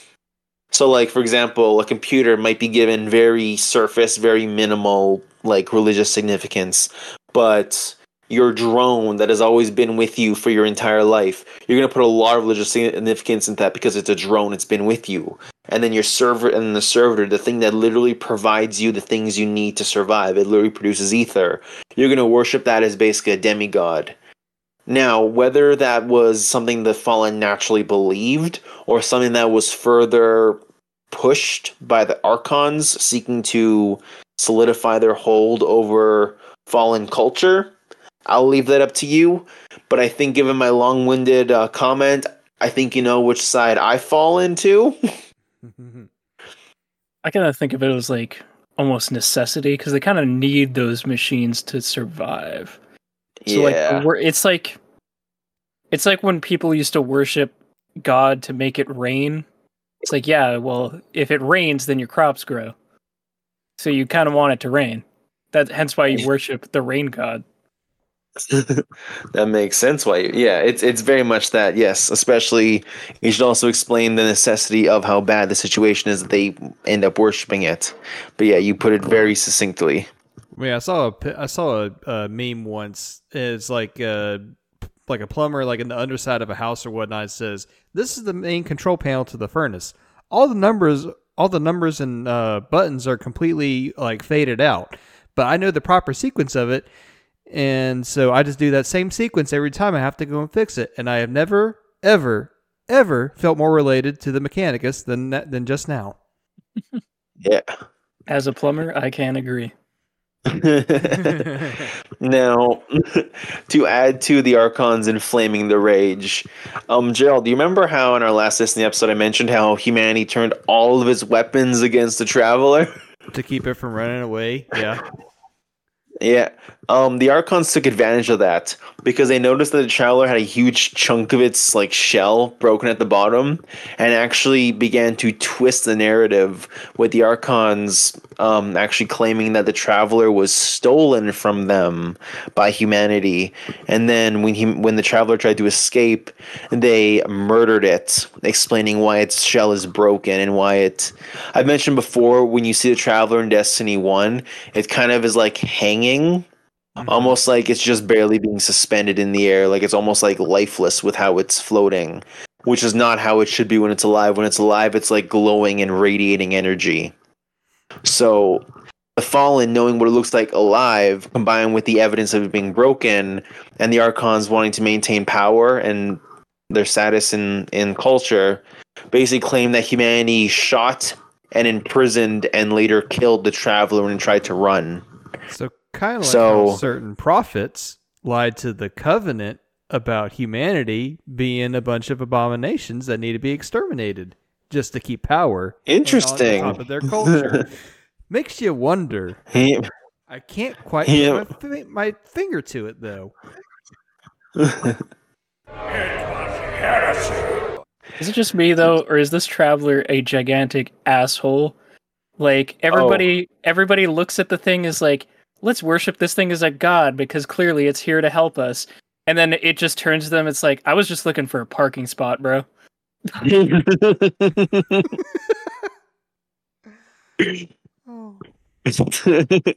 mean, you're not wrong. Why do we keep worshiping things that affect the weather? It never is good for us. It's just a dude looking for a parking spot, and the darkness is just the guy who's giving out tickets. He's just staying one step ahead of him at all times. As soon as he gets there, he leaves. If humans are to Cthulhu like ants are to humans, why can't ants summon you? The answer is they should. The humans just slashed his tires. Oh my god. Shark figured it out. He cracked the case. He knows too much. While the Archons preach the Traveler is dead and humanity murdered it, not all the Fallen believe it. Like, not a lot of Fallen go with it. A lot of them actually believe the Traveler isn't actually dead, but just wounded and dormant. And they believe that the Traveler is dormant because it realized humanity wasn't worthy of its light, its power, and it's just waiting dormant for the Fallen to recover it. So it's almost like, so to use the breakup analogy, it's almost like you got cheated on, and now you're waiting for the person who cheated on you to come back to you, because in reality, you were the right person all along. So it's oh my god. It's like when your girlfriend breaks up with you and then you hit the gym, get jacked, and then you're like, hey, look at me now. Ain't I hot shit? So to really set in how much the fallen have fallen from grace, of the hundreds of great houses and thousands of lesser houses that had basically ruled over Reese and the Stellar Empire, only 6 survived and reached Seoul. Oof. Yeah. So of those houses, they were the House of Kings, the House of Winter, the House of Devils, the House of Scar, the House of Wolves, and the House of Rain. So each one of these houses are basically, they'd be equivalent to House Lannister, House Stark. They're basically like the great houses, and they're all that's left. Now, to add more insult to injury is that the Fallen couldn't get a win. Both Houses Scar and Houses Rain would be driven to extinction, with House Scar supposedly destroyed and consumed by all of the other fallen houses. Effectively, they picked Scar clean, is meant to be the joke. And then House Rain was killed because they were the first ones to try and establish a colony within the solar system, and were killed because of their hopefulness. I am not joking. One of the fallen ships says that House Rain was stupid for trying to immediately establish a new colony. How could they not realize that their peace-loving ways would drive them to extinction? So to bring it back to the Dark Forest, just because you exist in the forest, I'm still gonna shoot you in the fucking head. Yep. They were actually killed by the Vex. And for people who know the Vex, they should know that the Vex are not a kind race to fight. So that left literally only 4 of the hundreds of thousands of houses left, being again Winter Kings, Devils, and Wolves. However, despite these 4 acting as effectively the big dogs in the system, because each one kind of viewed themselves as, oh, I'm Top Gun, you guys are my rivals, there were actually 2 technically minor houses that would actually rise up to fill the places of House Rain and House Scar. So one of these houses was House Exile, which is actually a house that was considered a minor house that actually didn't exist until the Fallen entered the solar system. And they're actually made from the rejects, the failures, the unwanted dregs of all the other houses, and they basically broken off to form their own house. You gotta imagine if like every single homeless person and criminal across the planet basically left their country and went to form their own country. Basically Australia 2.0. You made the joke before I did.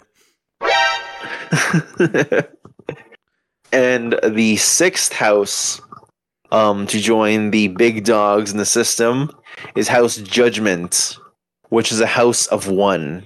Again, with Varix the Loyal as the sole member.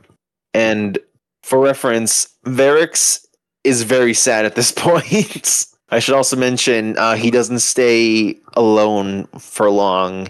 He actually ends up being captured by another one of the houses to basically be made into a propaganda piece. Basically, I have the last member of House Judgment, and he's on my side. Look at him; he speaks for me. Isn't that right, Varix the Loyal?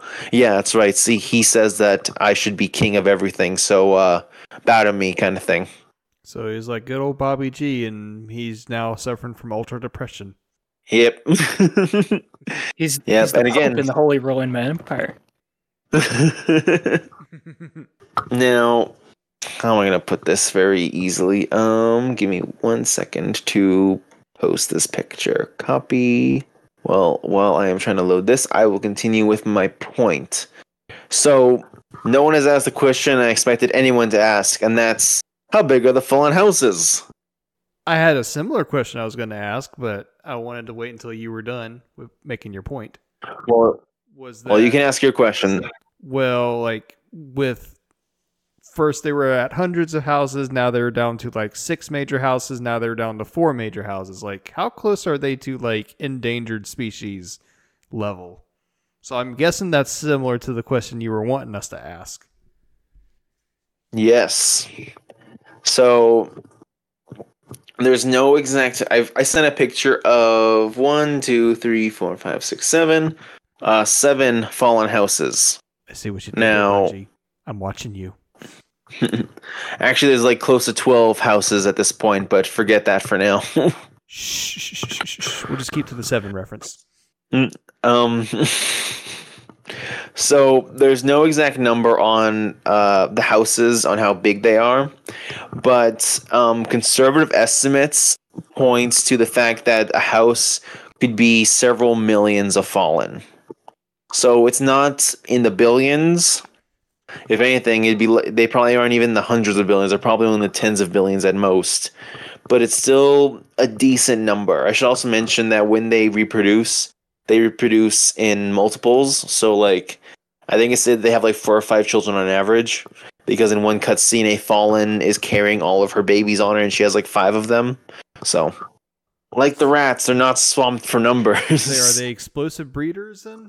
To my knowledge, it's basically they produce the 5 and then they raise the 5 until maturity, and then they can start having more. So they do go through like it's more like waves of generations.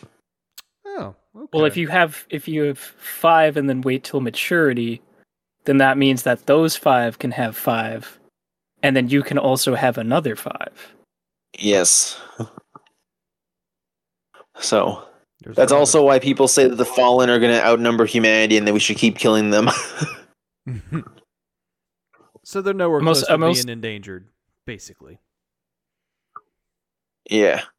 They do have male and female, right? It's not just yes, they do. Yeah. Okay, I was thinking like for some reason hermaphroditic. No, they're male and females.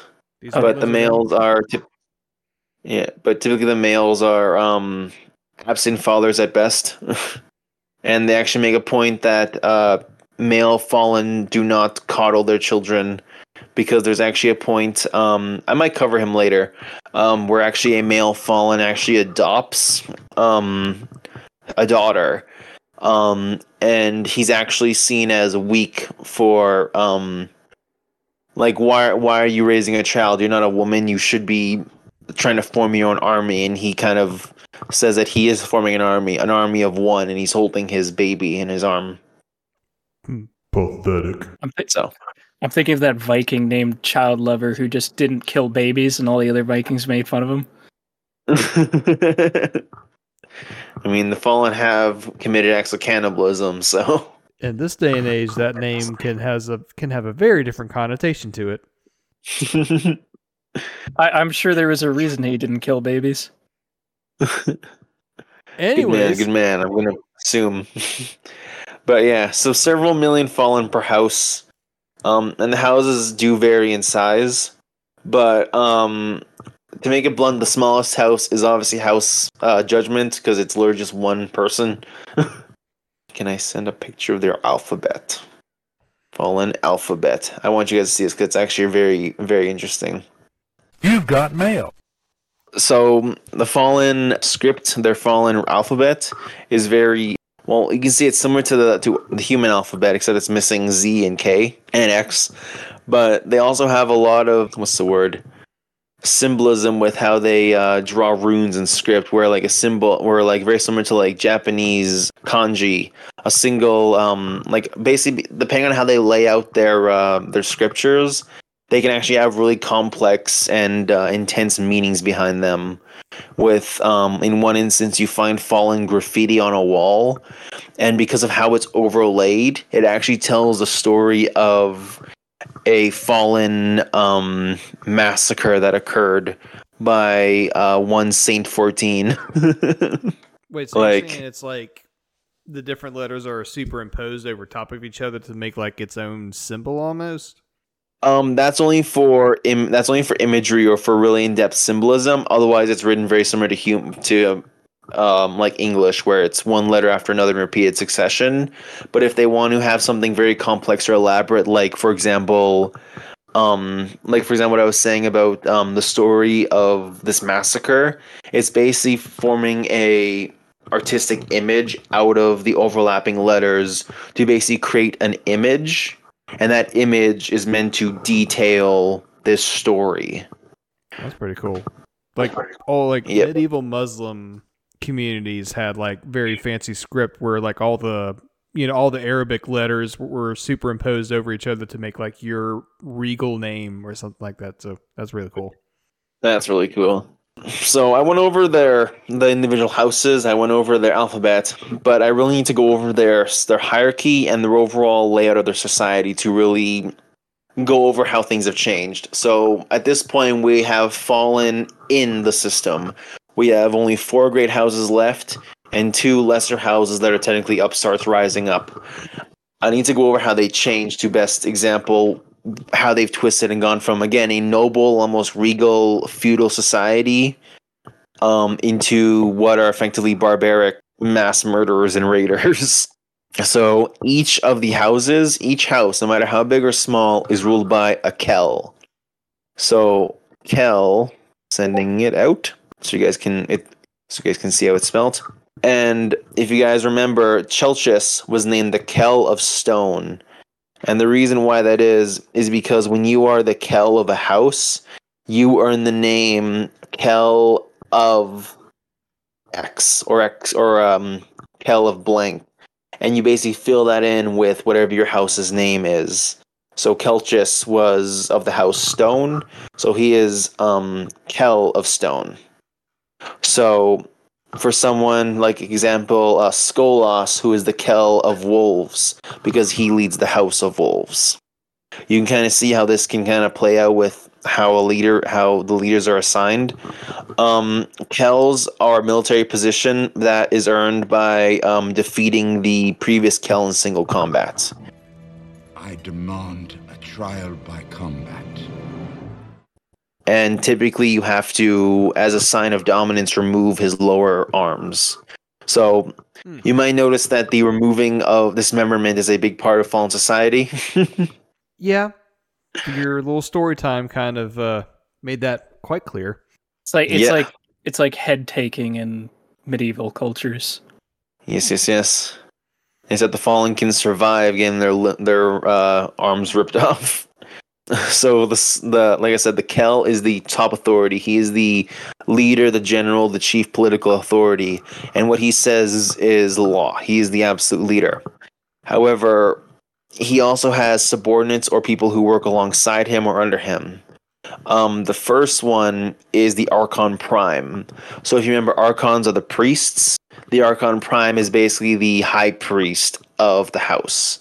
He's basically he'd be equivalent to like the tech magos of a Forge World, the leader of a Forge World, effectively. He is in charge of maintaining all the technology, rebuilding everything.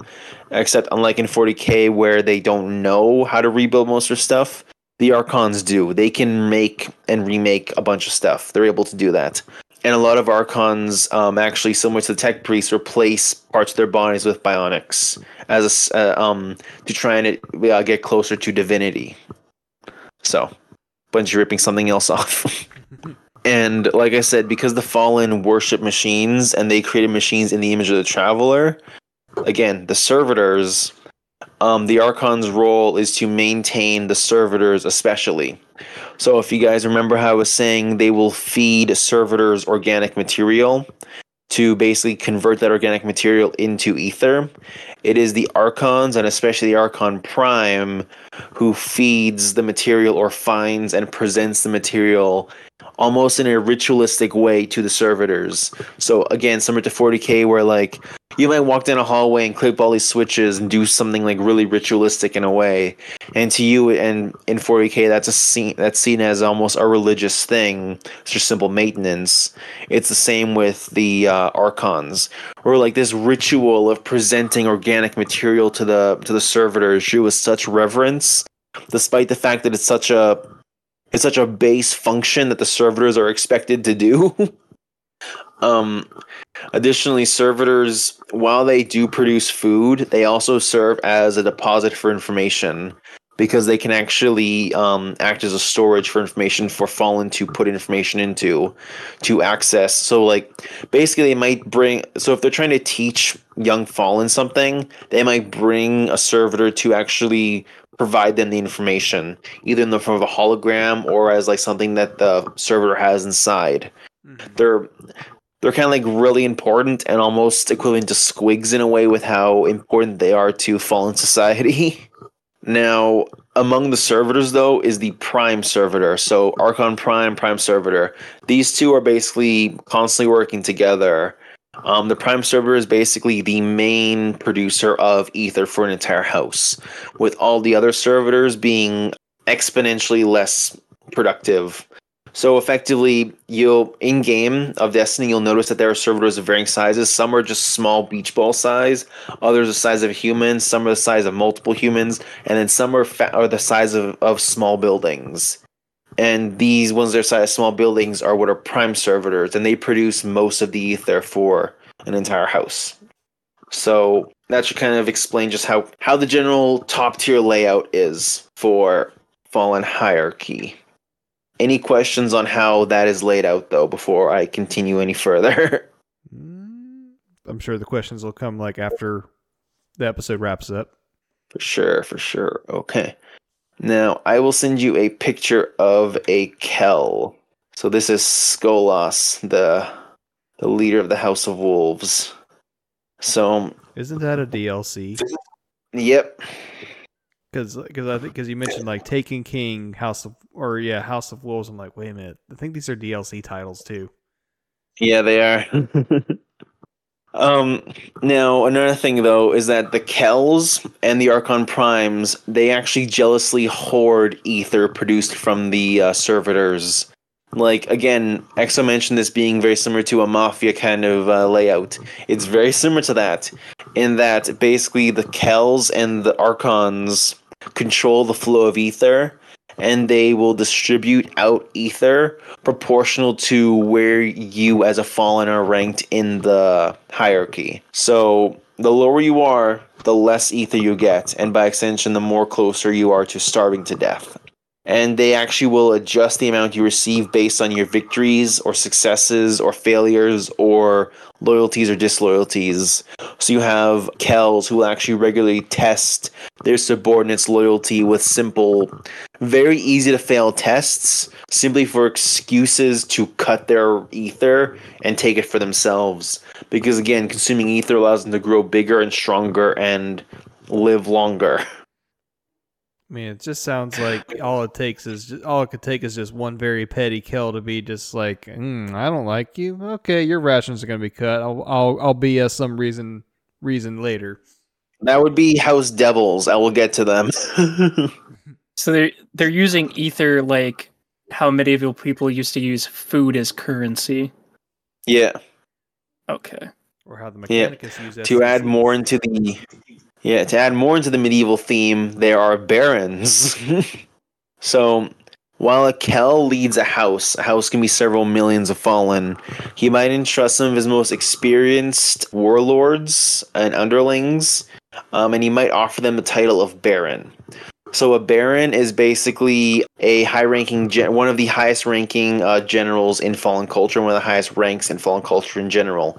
They are effectively the second in command under the Archon Prime and the Kel in general. And what makes them so impressive is they are basically in charge of their own small army. So they are equivalent, so very similar to barons and baronesses of medieval Europe. They're given their own small army as well as their own fleet of ships to effectively patrol and pirate space and swear loyalty to their Kel. Summon the Elector Counts! I shall also mention each Kel has what is called a ketch. A ketch is basically their spaceships. And to give an example of how big they are, Some of them are about this. I believe catches are described or are comparable to Star Destroyers in Star Wars.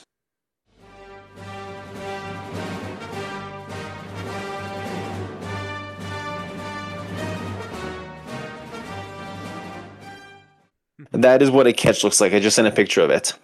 But yeah, they're equivalent. That's poorly shaped. I can tell you from experience, it should not look like that. It looks a bit phallic. It looks a bit. It literally has one. It literally has one circular engine. It's just missing another one. It's got like the spot for another circular engine too. It's like they removed one of the nuts. Maybe that's what Fallen Dick looks like. I'll show you a picture of what the underside of one looks like. That doesn't look any better. Nope, it looks worse, and I think that's why I sent it. Even in the grim darkness of the Destiny setting, Slanesh still enters the chat. Here, I'll send one more. You've got mail. Okay, well that one just looks like a triangle. Okay, that one looks like a shitty spaceship. But regardless, each Kel typically has his own catch. They either have one or two catches. I believe it's House Kings has 3. But you have to imagine these as like, again, they're Star Destroyers, but these are the pinnacle of their starship technology. So only a Star Destroyer in size. How pedestrian. How pedestrian. Shallow and pedantic. So this is what that's what the a catch, which is again these large spaceships, is what a Kel would be in charge of. And while a Kel is in charge of those, the Kel, like their ship, the catch typically has a number of skiffs on board. I just sent a picture of what a skiff looks like. Oh, I remember this. But these are basically the regular spaceships of the Fallen. So a Baron will have typically a fleet of 3 or 4 of these, which doesn't sound like a lot, but it's like 3 or 4 ships, and each one of those has like their own host of Fallen on them. So they have their own smaller armies. I think like one of the early missions in Destiny, like there was a docked one that you had to basically invade or board. Yeah, I think I know what you mean. They're actually pretty big. Though depending on how they're like laid out, they look a little awkward because they look kind of small, and other times they look fucking massive. But I think when you actually play them in game, they're a lot more bearable in size. I am sending a picture of a Baron now. For reference, a Baron is about 8 or 9 feet tall. Yeah, I remember these guys. They're so hard to kill. Yes. Yeah, they're really fun though. And while Barons manage multiple ships, they do have a rank under them. And these are captains. So captains are the same as Barons, except they are only granted 1 ship. And while they aren't subordinates to Barons, they typically will listen when a Baron gives an order. It's very much like a sergeant compared to like a regular trooper, and except they aren't your leader. They're more just like a guy who has higher rank over you. And although you're not technically directly subordinate to them, you should probably follow what they're gonna say, because they might tell the Kel that you aren't worthy of your regular ether rations. Because a regular sergeant's not going to rip off your underarms for insubordination. Yeah, I'm thinking like more of like a tribalistic system. Like you got the one tribe that bullies the other, and then the next, like you're going down the ladder. Yeah. So like you got Grand Chief, who's just bullying everybody, and then you can do whatever he wants. Yeah, like you don't have your thumb directly on him, but you got guys to bully him for you. Yeah. Well, I should mention, when a Fallen's arms are removed, like that's called docking. When that happens, it's typically supposed to be done in the presence of the highest ranking Fallen there. So, for example, if a Fallen's going to get its arms ripped off and only a captain is available, the captain should be present to either witness it or perform the action themselves. So if you're around somewhere, so like let's say you're around a fucking I don't know. Let's say you're around a Kel, and you do something that typically pisses him off. He might be the one to rip off your lower arms. So it is like head taking, where you kind of like you're kind of doing it as like a show of dominance, but also like to impress somebody. Yeah. And humiliate. Yeah. Yeah, Also, there. that needs a better name. Once again, docking does just ugh. Now, I just sent a picture of a typical Archon. So, as I mentioned, Archons are more mechanical. They typically have either cybernetic limbs or, at the very least, cybernetic implants to enhance their biological limbs' ability. So, like, they might not replace your entire limb, like they might not replace your arm, but they might put like extra like I don't know, press in your arm to make you punch and lift more weights. Or punch harder and lift more. And they're also a bitch to fight because they actually have a lot more health to reflect that they have biological mechanical parts. Like they actually replace some organs with like they're based in Mechanicus. I'm not gonna like sugarcoat. They're based in Mechanicus. The flesh is weak, but they need a Drukari name to not completely steal from GW's homework. Yeah. Yep. And yeah, they're like I said, each Archon is typically in charge of maintaining the technology and equipment of a house, and typically each skiff, which is the individual ship, has at least one Archon on it, whereas the more skilled Barons will typically have 2 or even 3 Archons under them to reflect that they have command over multiple ships and have a higher rank, so they're it's almost like the progenitor glands for Space Marines, where like the more Space Marines you have, the more Space Marines you can make in the future. The more Archons you have, the more ether you can technically collect. So having multiple Archons means you can collect more ether than someone who has less Archons. So I'm assuming, like the Mechanicus, if they lose a piece of technology, like there's no way to get it back. It depends on the technology. Because for most cases, they can, unlike the Imperium, they will actually try to, reverse engineer. So if they ever lose something, like unless everything is gone, then they lose it permanently. But they are very willing to reverse engineer. There's actually one house that specializes in reverse engineering to the point that they have actually, like, they're more advanced because of how willing they are to reverse engineer other races' technology. So, unlike 40K, these guys can actually innovate without any kind of consequences. Yeah.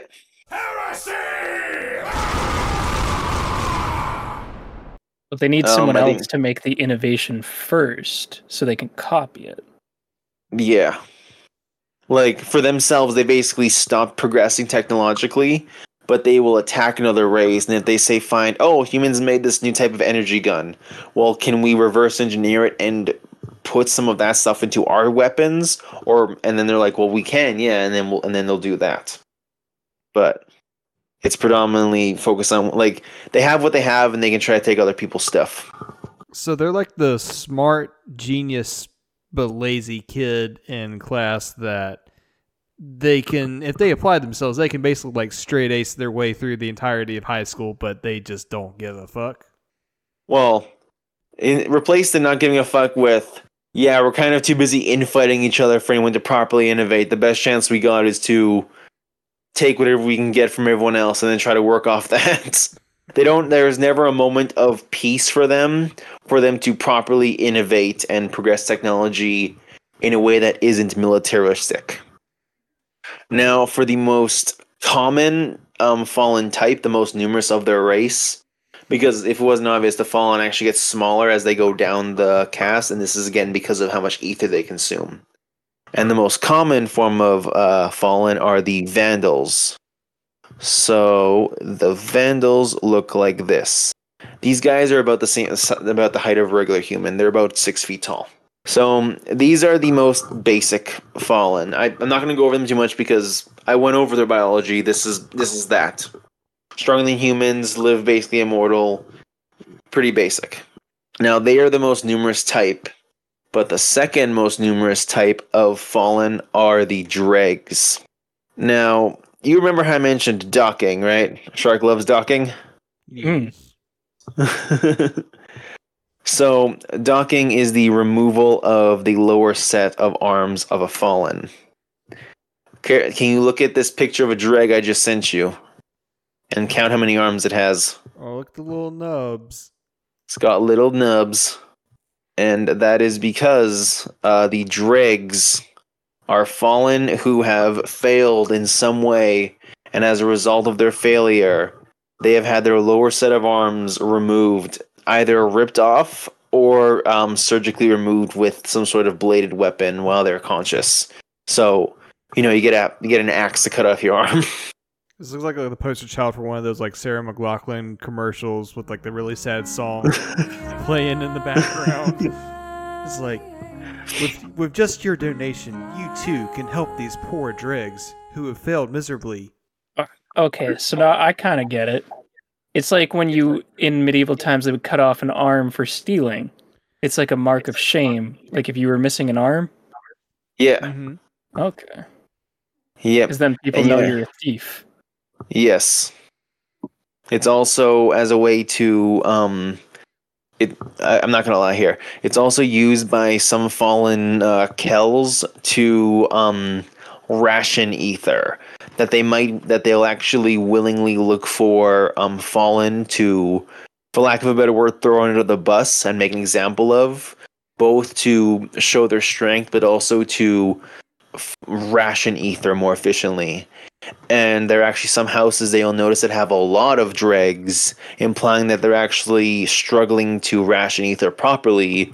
And then there are some houses that have no dregs, implying that they actually have a very strong hold on ether consumption. So these guys are there's both a petty to both humans and to each other. Yes. But Shark did make a very good example of it being a mark of shame. Although fallen can regrow their limbs, like I said, if they consume enough ether, they can actually regrow limbs. So this actually has driven a lot of dregs to almost, in a zealous fury, try to reclaim their honor. Because at the state they are in now, they're basically considered worse than dirt. That they're basically considered so worthless that they are effectively starving. They are literally starving because they were given so little ether compared to everyone else. So I might be getting ahead of us here, but wouldn't that kind of make some dregs like turn to, I don't know, like someone else or ally with someone else besides the ones that threw them under the bus? See, there are some cases of that. For example, one of the houses that I mentioned, although aside from another fallen or specifically another archon, fallen can't get ether. So they are actually very dependent on their overlords effectively. Unless they're able to find some other means of sustaining themselves, they might very well starve to death, or at the very least will struggle to feed themselves. Because again, their body, while it can consume anything, ether is basically the best thing for them to consume, and to lose that, and they try and sustain themselves off of meat or anything they can gather, is not the best thing for them. Okay, because I was going to they can survive. Like earlier, you did mention that they were omnivores, so they can eat meat, plants, and stuff like we can. But the way we keep talking about this ether is like it seems like that's the main thing for them. Otherwise, if they don't have that, they die.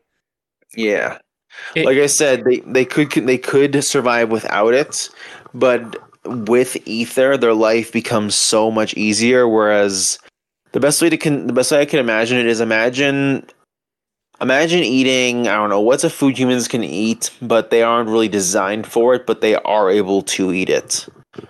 Alcohol. Okay, alcohol. We'll say alcohol. Alcohol, you can consume it, but you end up getting sick. It would be similar to that in that, yeah, you can eat meat, but you aren't going to feel great. You're going to feel, for lack of a better word, gross. Because there are instances of fallen mentioning that if they eat anything other than ether, and Wait, they do drink alcohol at some point, but they hate it. Yeah, there are actually some Fallen who actually get drunk too. They drink alcohol, but they mention that they can consume anything, but unless it's ether, it doesn't make them feel good. That's why they strictly stick to ether. But they do have bars where they drink alcohol because, like humans, Fallen are willing to get sick in order to experience a buzz. Because Fallen do get drunk. Lightweights. The way we've kind of been talking about ether, like you said, it wasn't like a biological thing that they developed. Like they must have been eating just food normally before. It's almost like it's like a drug that if they stop taking, they experience withdrawal that can kill them. I mean, that's what I've been thinking this entire time, honestly. Well, for me, I've always viewed ether as the Fallen's version of light. Because in Destiny, they mention that when the Traveler arrives on a planet, it projects light. And that this light is what makes humans live longer and go through all these amazing things. I've always viewed light or ether as light. It's just the Fallen have a different relationship to light than humans do. In that the Fallen literally consume ether, whereas humans kind of just bathe in its radiance almost. Like that's been the only way I've been able to rationalize what ether is, aside from like a gas that happens to have like 100% like no waste. But yes, I do think ether is one of the most interesting and one of the least well explained versions of Fallen. Because I would like to know more about it besides it just being a gas they consume but don't necessarily depend on it.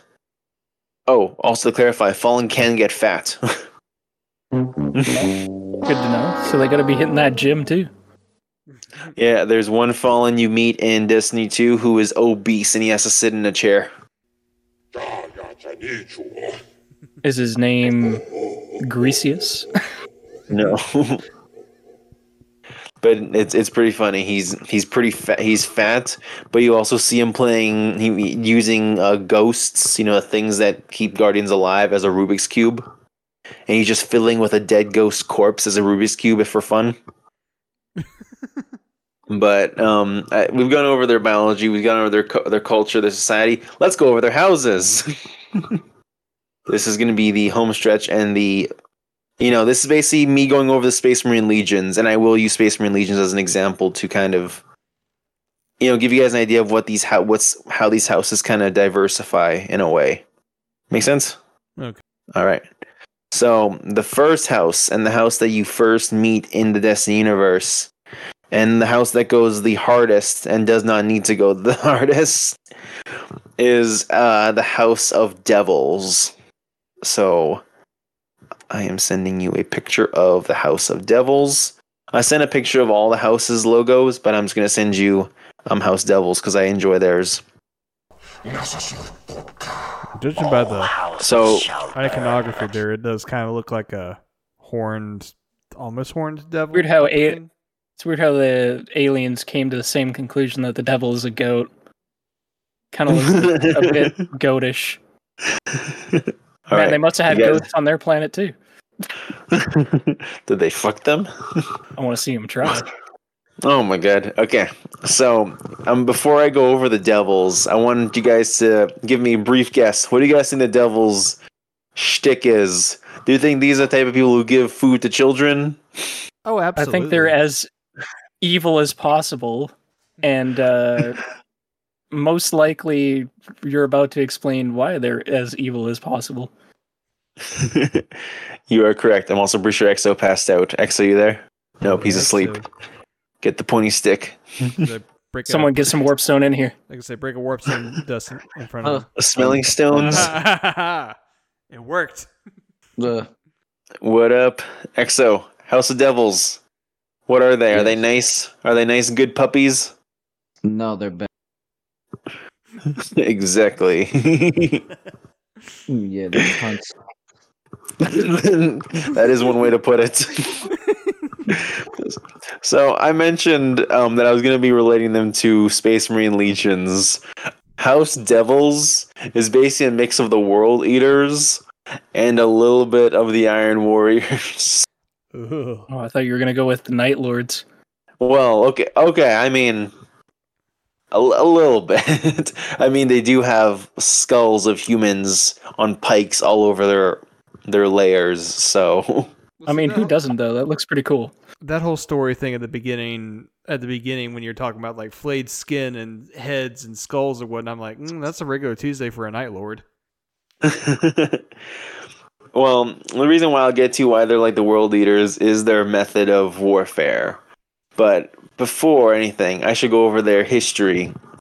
Because House Devils, out of all the fallen houses, out of all the greatest houses that made it to Seoul, are the ones that fell the hardest and the furthest. Because they were originally known as House of Dancer. And they were renowned for their artisans, theatrical plays, and the beauty of their actors for the emotion they could convey. And they are one of the oldest and most peaceful of the houses. So they became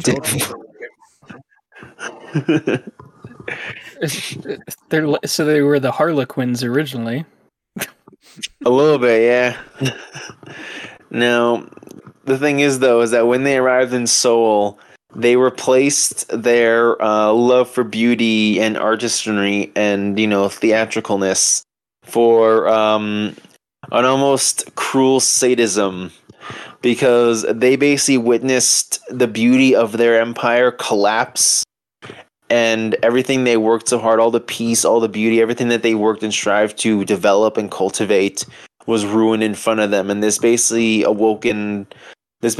led to them developing a more cruel and sadistic behavior, on top of the fact that I mentioned all the civil wars and the fact they were basically in a fucking moving Mexican standoff all the way to Earth.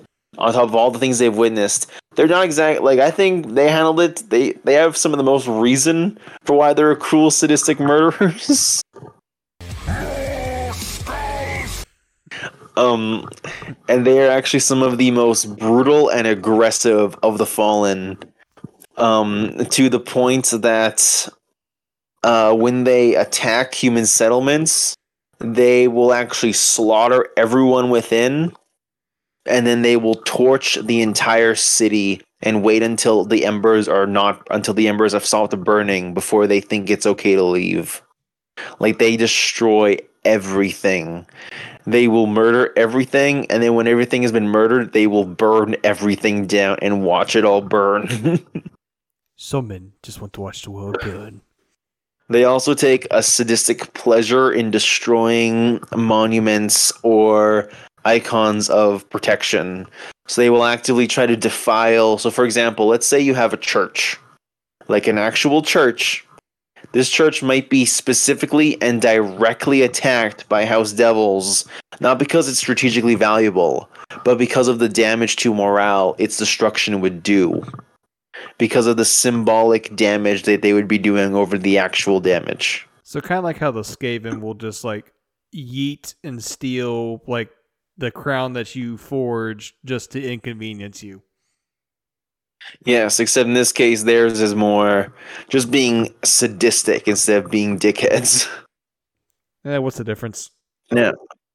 Now, on top of that, they are also the most influential, in quotation marks, and the most powerful of the fallen houses in terms of scale and numbers, because they're actually the most numerous of the fallen houses. With this house specifically, House Devils alone being considered such a threat that they could take down the last city, which is the last bastion of humanity in the Destiny universe. And to add to that, they have actually laid siege to humanity and have besieged the last city for over 100 years. Like, they literally had an event called the 100-Year Siege. So would it be safe to assume that a lot of the Fallen that you fight, at least in the early part of Destiny, is from the House of Devils, or... Yes, yes. To the point that they are actually the only house to establish effectively dominance of Earth. Like, each house has their own like area of the system that they control, but none of them have been able to establish a permanent layer on Earth. Only the Devils have been able to do that. And again, it should go without saying that Earth is where humanity should be strongest. It literally has all of humans on it, and has the Guardians. And even despite these two things, humans and the Guardians, the Fallen of House Devils have still managed to basically dominate the planet by being the only house to control Earth. They also have the most amount of layers. So, for example, layers are basically a nest. It's where the Fallen, is where the Kel typically is. It's where the Servitor Primes and the Archon Primes typically are. It's basically their center of command, and they have the most amount of layers, and and their main layer being again on Earth, being actually in the Cosmodrome of Russia. Yes. Oh, I should also mention. Hey guys, ask me where London is in Destiny universe. Hey Ray, Where's London? So London doesn't exist anymore. It is now a pile of rubble and ash because the Fallen burnt it down. God. And as to be expected, they also slaughtered everyone in the city. As Is they Frank deserve still to there? be. Oh, no more GW, no more 40k. Darn it! it's okay. They also killed Mark because they burned down Panama. Oh, fuck. No. There was literally a city on the Panama Canal, and they burned it down. No more 40k. Okay. There can only be one grimdark future. All right. So, any questions, any opinions about House Devils? They sound like a bunch of swell guys. Yeah, stand up guys. Those devils. They're also the first house that you fight in Destiny 1, and I mean, when Gerald plays it, he can discover what happens to House Devils. I specifically fact. remember from the early part, so. Yeah, I think those are the guys that I do fight. Okay. Yeah. So the next house we'll talk about is the House of Wolves, a DLC name. But now the House of Wolves actually earned their name for their control over the Jovian moons and the asteroid belt.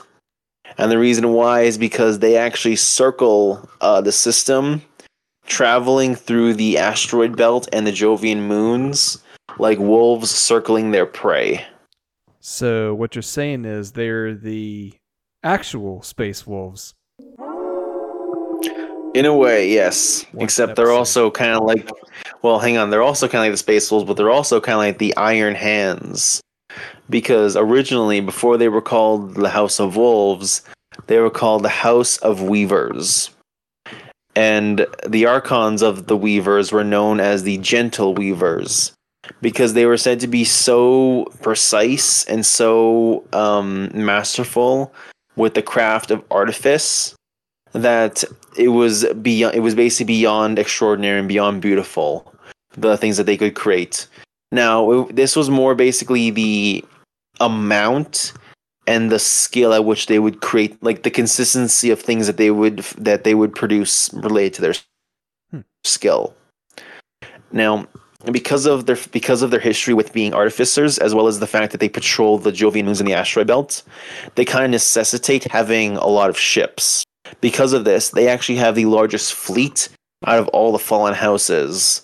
But what's super funny is that despite having the largest fleet, they actually don't have enough fallen to properly crew all of these ships. So, because of this, a lot of these ships are running at like 2/3 capacity, but in their mind, it's better to have more ships in the air than less, because they kind of need to maintain as many ships as possible. But the issue, though, is that because of how many ships they have, and because of how much almost independence a lot of the captains and barons of this house are given, a lot of them will actually break away and become what are called would-be Kells, which are basically like wannabe Kells, like basically barons or captains who try to start their own house. And they don't usually last very long. The next house is one of my favorites because they have a cool logo and color scheme.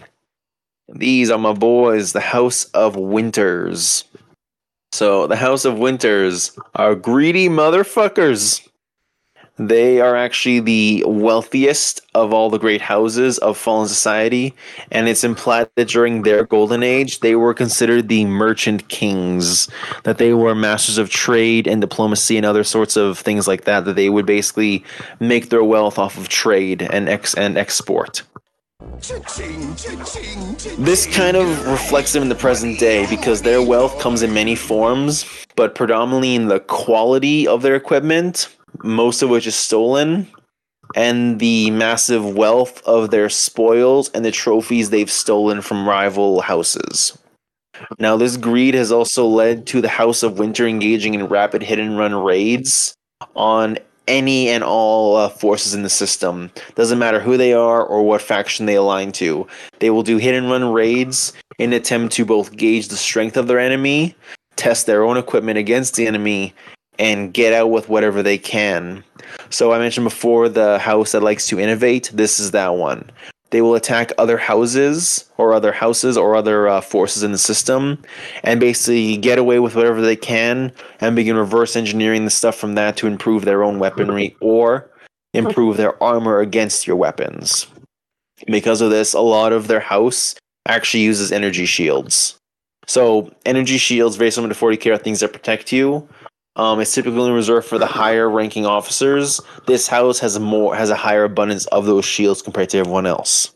I should also mention a lot of Emir conglomerate vibes from Leagues of Votann, but this came out before the Leagues of Votann became a faction. Yep, I should also mention that this wealth that the house has actually been used to turn fleets or simple disenchanted captains to the house's side.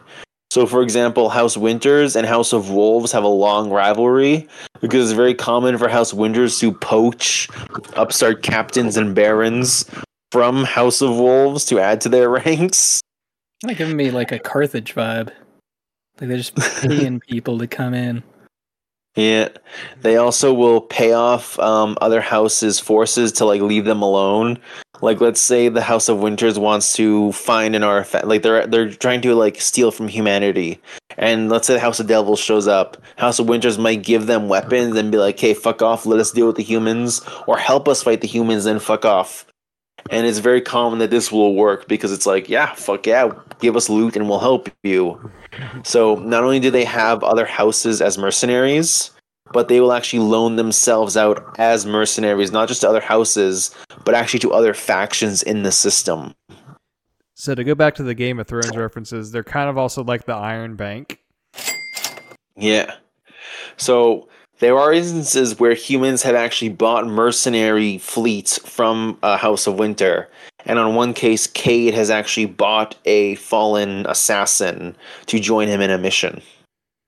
So they are the most xenophile of the fallen houses, if you want to give them that. Oh, see what you're saying is I got to be hitting them up on Tinder. I mean, their colors aren't bad.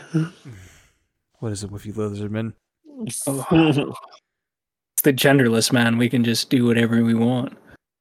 Or whoever you want. Hell yeah. We can make up our own rules. And all right, one is now there are no rules. It's time for my fucking favorite house.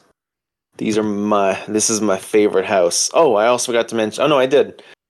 I don't know. What would you guys say the House of Winter is? The only one I couldn't come up with as a decent example. I'm kind of the hardest to come with one because like there's not like a trading mercenary. A diplomatic legion. Yeah. I guess like maybe Ultramarines. No. We'll say Ultramarines. Yeah. I would say Ultramarines, but I'd also say a mix of Dark Angels because of their technology they have access to. True. Or maybe the Salamanders instead of the Dark Angels because they actually can modify their technology. And the house coming up is a bit more Dark Angels-y. But to make a long tangent short, we're going to be talking about the best house, the objectively best house, no bias, the House of Kings. Well, with a name like that. Now, the reason why I mentioned they're kind of like the Dark Angels is because the House of Kings is what you get if you combine the Dark Angels and the Alpha Legion. Oh. Go on. So the House of Kings. I want to read exactly from my script because I wrote it really well and I'm proud of myself. He wrote the thing. Yep. So the House of Kings are believed to be the smallest of the 4 remaining great houses. One of the greatest and definitely one of the most powerful. The House of Kings is now a shadow of its former self, with no known layers on any world within the system, and a very small military presence, as very rarely are fallen of the House of Kings seen engaging in open combat, except for in the most desperate times or most important engagements. To add insult to the majesty of such a house, it is rumored that the Kell of Kings was killed, and now no one leads this house. All of this is in reality a lie. The House of Kings, very much like the Dark Angels combined with the Alpha, is very much like the Dark Angels combined with the Alpha Legion. So, what I mean is that prior to the Whirlwind, during the Second Golden Age, the House of Kings was one of, if not the most powerful house in all of the Fallen Empire. Again, them combined with House of Judgment literally united everyone together. So, that should really speak to how powerful and how much weight this house kind of carries with it. And the thing is, though, is that during the Whirlwind, all of the houses suffered terrible casualties. But the thing is that, of all the houses, the House of Kings seems to have suffered the worst. Like, they suffered the worst out of all the houses in terms of the amount of casualties they suffered. So to give an example, imagine if there was a disaster, like let's say a meteor hit Earth, and suddenly every single country had its military cut in half. It was cut down to 50%. Well, that's pretty disastrous. But in this case, the House of Kings, we'll say in this example, is the USA, is the United States. Well, imagine if, while every single country got its force cut in half, everyone looked to the US and saw that they didn't have their force cut in half. Their force was cut down to like 10%, which is a lot. But it's also almost too much. Do you know what I mean? Like they're hiding their numbers. Yeah. Yeah. So I'm seeing the Alpha Legion comparison. Now, to take that into account, take all that into example, what raises even more suspicion is that you would imagine a house that's had its force cut down to 10%. To use this example, let's say everyone got cut in half and they were down to 10%. That's still a fifth of your power. They would be a fifth of your power. Any house could take this house. And yet, despite that, over the period of time that the Fallen have been within the Soul System, no house has been able to adequately or successfully defeat and absorb the House of Kings. Once again, they are very rarely seen on battlefields because they are only ever seen in the most desperate of engagements, where victory is at its highest and most desperate. To make things even more interesting, I mentioned this before, they are the only house to not have dregs or wretches, another form of exiles or lower class fallen in their ranks. They do have some, not saying they have none, but the amount is so low compared to every other house that it raises even more curiosity, because it implies that they have a steady and proper amount of ether, which again doesn't make sense, because you would imagine a house without its leader that has no layer and its size has been completely diminished. It should not be able to maintain a steady ether ration or dispersion. If anything, this house should be fracturing apart like instantly, one after another. maybe Now, it's my dwarven this senses or the smell of Exo's musk of warpstone, but I smell sus. Indeed.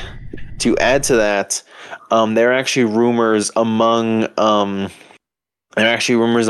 the Fallen that that the House of Kings is actually much larger than people believe it is, and that there are actually members of the House of Kings scattered among and hidden among all of the houses at every rank, hidden at every single rank of every single house. And that they're actually subtly guiding and manipulating these houses, either directly influencing them through propaganda or assassination, or indirectly just ensuring that a house succeeds in a particular engagement. That's a straight Now, Alpha the Legion interesting stuff right there. Yeah, but here's the thing, though. There are also rumors within those rumors that the rumors of potential House of Kings supporters hidden among the houses are actually believed to originate from House of King agents. So it's almost like they're tattling on themselves, like the people who started the rumor of House of King's agents within the houses were started by House of King agents. Well, it's kind of like that. It's kind of like that story about the badass soldier or whatnot. You hear about in the battlefield, where the rumors were started by him, who says he heard it from some guy, who he heard it from some guy, who he heard it from some guy. Yeah. Yes. Now, you guys ready for the biggest twist of the House of Kings? Twist me. Shit, that came out wrong. They're not only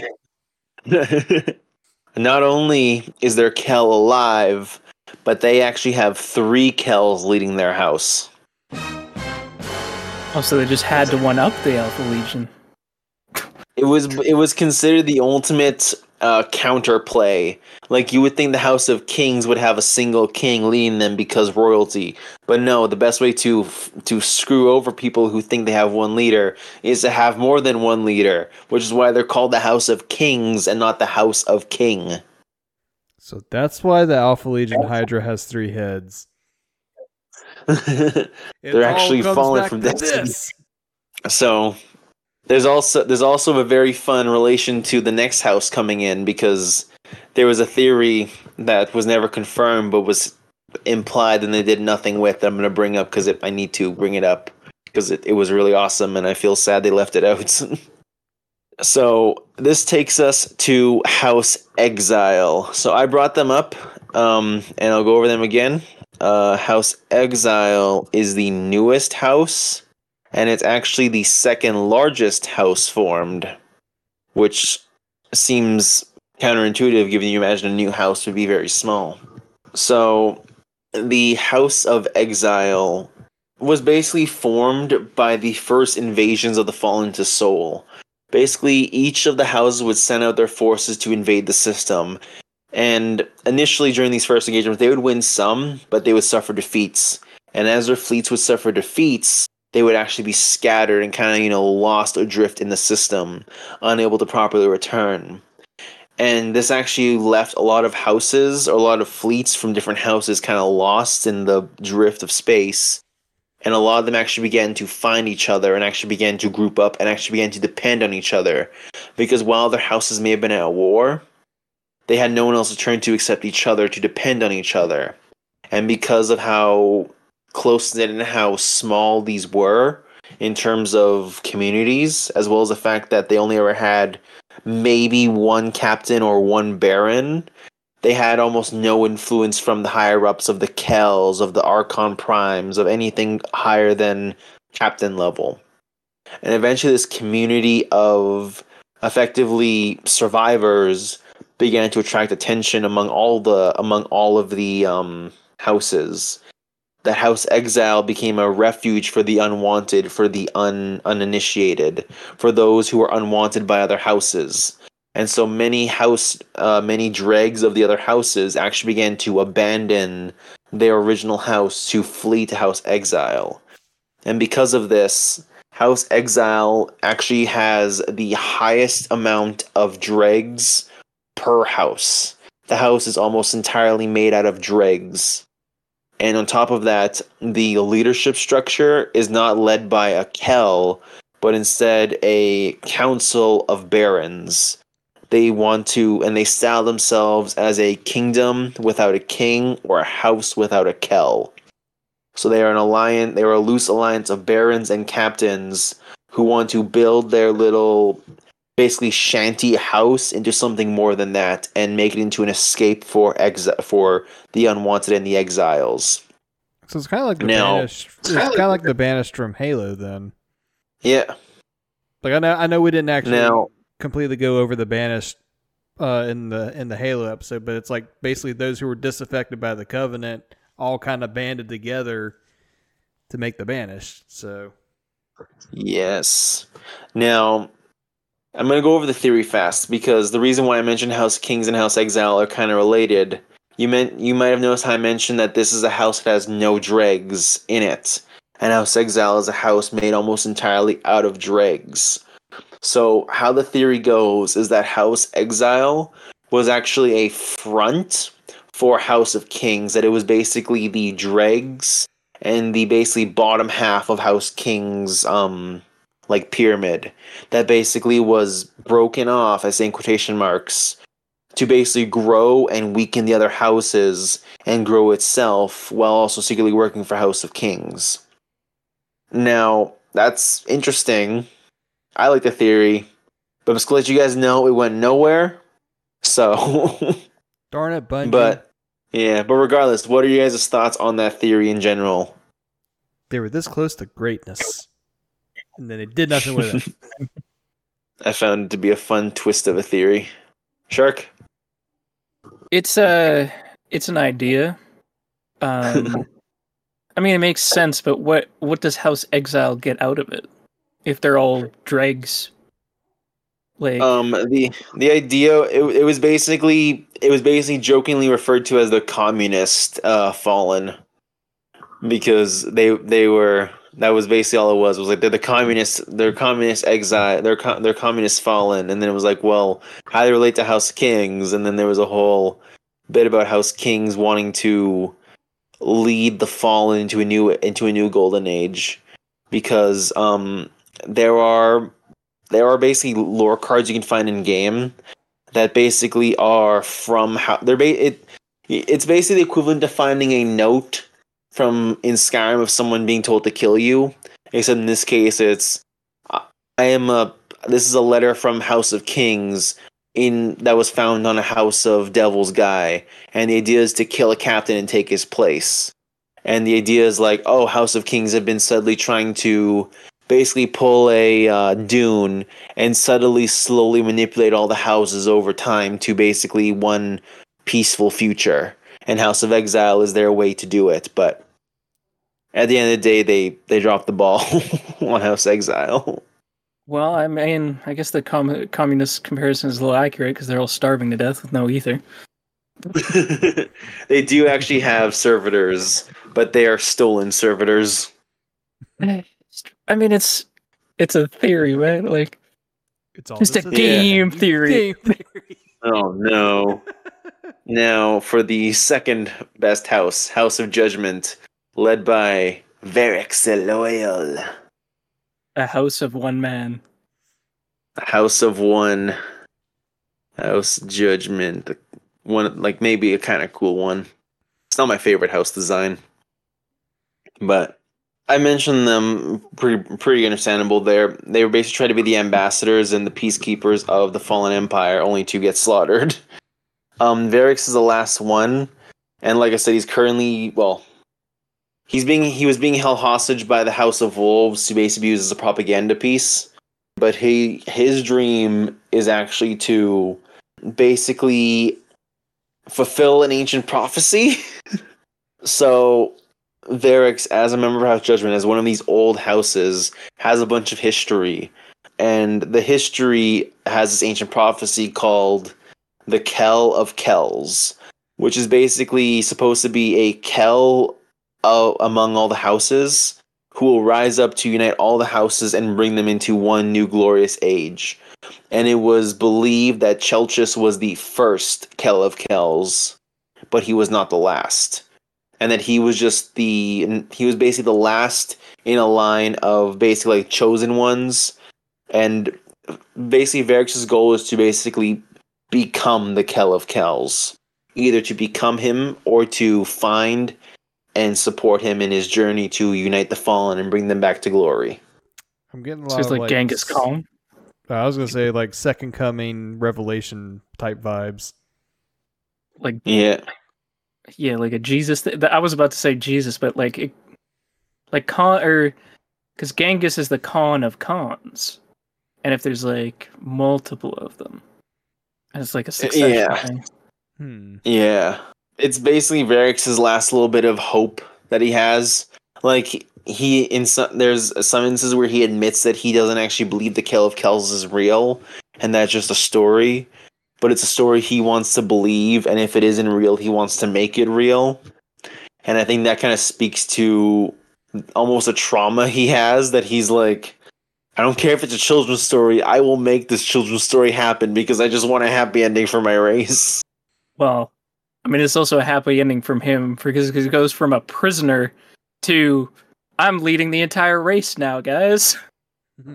Well, I should also mention Varix isn't exactly an innocent person. He's a little manipulative because he actually has someone steal what's called an archon glyph. I think that's what it's called, but it's basically something archons in training. They begin as scribes, but that's besides the point. It's basically a device that they develop and build over time, and it basically allows them to link to servitors and draw ether from them. It's basically like a badge of honor as well as like an access key code. And Varric gets his hands on them, but the issue is that in order to get one, you need to basically have fallen DNA stored into it to basically like recognize it. And Varric basically gives it to a guardian because he's kind of friends with the guardians, and says, "Hey, can you go hunt a bunch of fallen for me to basically until this meter fills up? Just wipe out all the dregs and all the bad guy and all the bad parts of my civilization. Just basically go on a crusade and kill all of the other houses for me until this meter fills up." And I think like canonically you have to kill like 200 fallen or something, so you're killing a good amount of them. And then once this key card's full, you actually bring it back to him, and it gives him access to the servitors for basically for free. So basically, whatever the cost, even if it's my own people, go get them. Yeah. Well, you also have to understand Varix views the Fallen similar to how Shark described it. Most of them are bad, and it's these bad ones that are... It's almost like if you are one of the bad ones, it's okay if you die. So kind of like how the Imperium is towards heretics. Yep. To add to that, Varix also recreated a ritual called the Prison of Elders, which was basically a trial by combat. That the Fallen had it was basically a very ancient ritual held by the Fallen that Varix brought back to try and reinstill some level of nobility in the Fallen. Yet even more Game of Thrones references. Except it's a trial of combat where you fight your judge, jury, and executioner. So yeah, just like Game of Thrones. It's pretty cool. Big fan of it. I like the Prison of Elders. I think I think that is how Trial of Combat originally was fought too.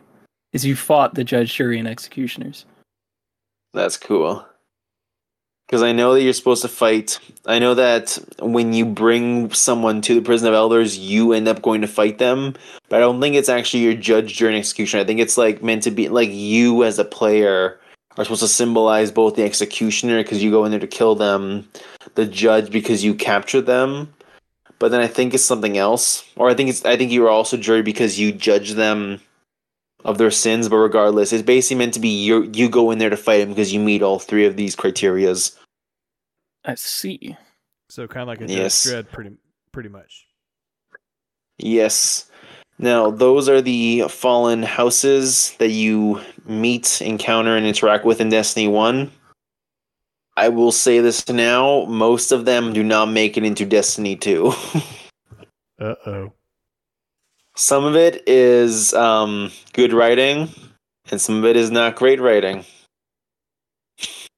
I'm gonna guess it's to do with rebranding for that money. Yeah, a little bit.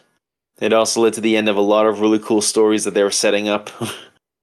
It's like why all the legions changed their colors after the Horus Heresy. It's so you have to rebuy models again. Because at the end of the day, the real darkness was the almighty dollar this whole time. In this case, though, was so they didn't have to make different colored cloaks for every single planet. They just had to use one color set for the Fallen, and they were good. Regardless, though, I think I'll cover the last two big events before it brings us to present day Fallen. So I'll cover those two events briefly enough. This episode's gonna be kind of long if it wasn't obvious enough. I don't know how awake everyone is. Hanging in there. I got warp stone in this cup, so I'm good.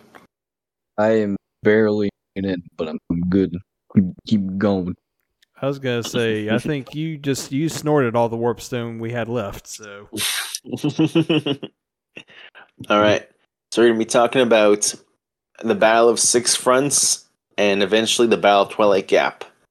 But first, this also Twilight Gap also leads into the House of Kings bit and why they're super cool. But I'll get to them in a second. So beginning with how do I put this? The big event that was the Battle of Six Fronts. So before I explain it, I will actually show you a picture of the Six Fronts. Where is it? Right here. You've got mail. So what I sent you right now is a butt napkin for the Titans. It's basically meant to be like a battle trophy. But on it, you will notice a shape. It's a hexagon that's broken up into 4 quadrants. And this symbol is actually the symbol of the Titan orders, of the Titan class specifically. It's meant to be like their unifying logo. Now you might wonder, why is the uniting logo for the Titans a battle? Like, why is it based off of a battle? And what does that have to do with the Fallen? Well, it has to do specifically with our lovely boys, the House of Devils, the absolute fucking worst. So, I should also mention, the House of Devils likes to make sure that when they transplant their body with machines, they make it as painful as possible, as a way to show both their devotion and their willingness to endure pain for victory. so they're so like the World Eaters, Night Lords, and Drukhari. They are the worst. Emperor's So- children looking boy. Yeah. Now, like I said, you might notice I mentioned the Battle of Twilight Gap, or not Twilight Gap, the Battle of Six Fronts, and the 100-year siege that the House of Devils did. This is that 100-year siege. So, basically, as the Fallen grew in power, the last city was not a city. It was at best a small village that had very sparsely protected walls. And this city was regularly attacked by the Fallen, specifically the House of Devils, who would try to kill all humans and take the Traveler back. But naturally, they was always pushed back. This is actually where the siege begins, because for the next 100 years, the Devils would continuously assault the city, and the Guardians would desperately repel the Fallen. And every single time they would push the Fallen back, wherever they were able to push Fallen back to, they would build a wall. So it was basically you're pushing the flood back, building a wall, running back. If that wall breaks down, you push the wave back, you build another wall. They just kept doing this back and forth. It was literally a perpetual siege, and it was not a great time for humanity, naturally. And as a result of this actual siege of the last city, it actually led to the Fallen everywhere basically growing, because since the city was besieged, Guardians and human forces could not leave to actually fight on other battlefields across the system. And this meant that the Fallen were able to take root on other systems, like other houses could take root, but also basically gave House Devils free reign to ransack communities all across the planet, like the one in Panama, like all the different cities across the planet that were being assaulted. I think one is Panama. There's one in New York. I think New York actually gets nuked. Europe just gets fucking ran through by the Fallen. Basically, for 100 years, things were not great. But this battle actually ended up culminating in the Battle of Six Fronts, where the full army of House of Devils, which was several millions of Fallen, the entire house effectively, started to attack from 4 different angles, which is why it's broken up into 4 quadrants. Basically, the Guardian Titans basically had to hold these 4 quadrants of the 6 fronts. That's why it's divided the way it is. And for the entirety of this battle, none of those 4 quadrants fell. They held their ground the entire time, built their walls, built everything they could, and just fought and died wave after wave after wave against the Fallen. And I should mention that a lot of Guardians actually lost their life permanently as a result of this battle. Because that's a pretty bad blow there. Yeah, because there's actually a number of ways you can kill a ghost aside from destroying them. One such way is exhausting them. Because something I love about Destiny is, well, something I love and hate, is they try to make everything almost canon in a way. Like, they have Crucible, like the PvP match, and every single, like, mode of gameplay is meant to be, like, canonically something a Guardian should be training for. Like, Control, hold the point. That's meant to be reclaiming territory. But one of my favorite ones is Survival. And what Survival opens with is, your ghost has limited power. Spare your life. And basically the simple thing is your ghost has a limited number of revives. And every time you die, your ghost expends some of this stored energy to revive you. And basically what this is saying is that there's only a certain number of times you can die repeatedly before your ghost takes longer and longer and longer to revive you until eventually your ghost becomes so burnt out it cannot revive you because you've been killed so many times over. So it's kind of like the homunculus from Full Metal Alchemist. Like, eventually you can burn out their regenerative healing. Yeah. How long are you prepared to keep?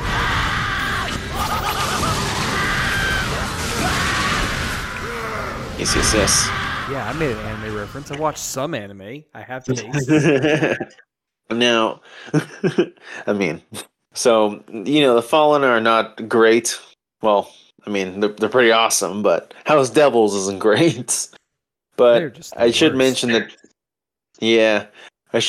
this battle did end with a victory with House Devils having to retreat eventually because they just couldn't keep up the protracted siege, and humanity started to start pushing them back, mostly because they had one guy called Saint 14, who is very similar to Doomslayer and Pelnel One Strike, in that he is very racist towards non-humans. I believe is this before or after Six Fronts? I believe it is before. But yeah, all you need to know is the Guardians played a huge part in protecting the city, and they were lauded for it to the point that they got a medal and a logo after it. Although despite this victory against House of Devils, they were still the top dog in the system. Because even though they had their full army effectively sieging the last city, and even though they were pushed back, they were still the most powerful, which should say a lot to how much strength and numbers they have behind them. This is making me think to like the whole Imperial Fist versus like Iron Warriors, and then that one cartoon I actually just saw earlier today, where it's like the Fist and the Iron Warriors are going back and forth. It's like, you need to pacify Iron Baby, going home to your demon chick lady. I honestly need to say this before I forget though. Basically during these early years, this is where some of the greatest Guardians showed up, including Rezlazir. I need to mention him because he's fucking awesome. Rezlazir was basically, how do you put him? He was basically the chosen one before your player wakes up. Like, how in RPGs there's always like this long period of null where no one's able to do anything. It's a constant stalemate. And then one day a random guy shows up and he ends all stalemates and he gives us the happy ending. Like, how video games do that, and it kind of is annoying. Every RPG ever, pretty much. Yeah. Basically, Rezlazir was basically the player character before the player character showed up. Because he, along with Saint 14 and a bunch of other legendary figures, including Lord Saladin, the motherfucking best Iron Warrior, or rather Iron Lord, Zavala and Shaxx were all present and all proved their parts. But Rezlazir was said to be basically the hero of this battle, that he was basically the greatest hero of all time. And following this, he actually took the battle to the Fallen, which is impressive, but he ended up disappearing. So on a different mission. Yeah. Basically the Fallen started retreating, and Saint 14 was going to chase them, but he chose against it because he chose to remain alongside humanity. Reza Lazir believed that because he was such a skilled warrior and proved to be such a great hero, that he should be the one to lead the charge, and ended up basically going on a campaign where he fought the Fallen and ended up basically chasing them. But then he ended up disappearing. He was last seen on the moon, like years later, and then again after that event on the moon, he disappeared. But he's basically meant to be like he's basically meant to be like, to use a Game of Thrones example, he's meant to be like the Arthur Dane, the like legendary hero from the past that disappeared. But regardless, that's basically the Battle of Six Fronts. It's a really important battle, but it mostly just ends with the Fallen losing. What follows that, though, what follows the Battle of Six Fronts and happens sometime later is a Battle of Twilight Gap. And this is basically, how would I put this? I want to put this as like the Fall of Reach moment, but like I also don't, because like it's probably as fucking deadly as the Fall of Reach, but it doesn't have the same weight of, yeah, we just fucking lost as the Fall of Reach. So to best go over what the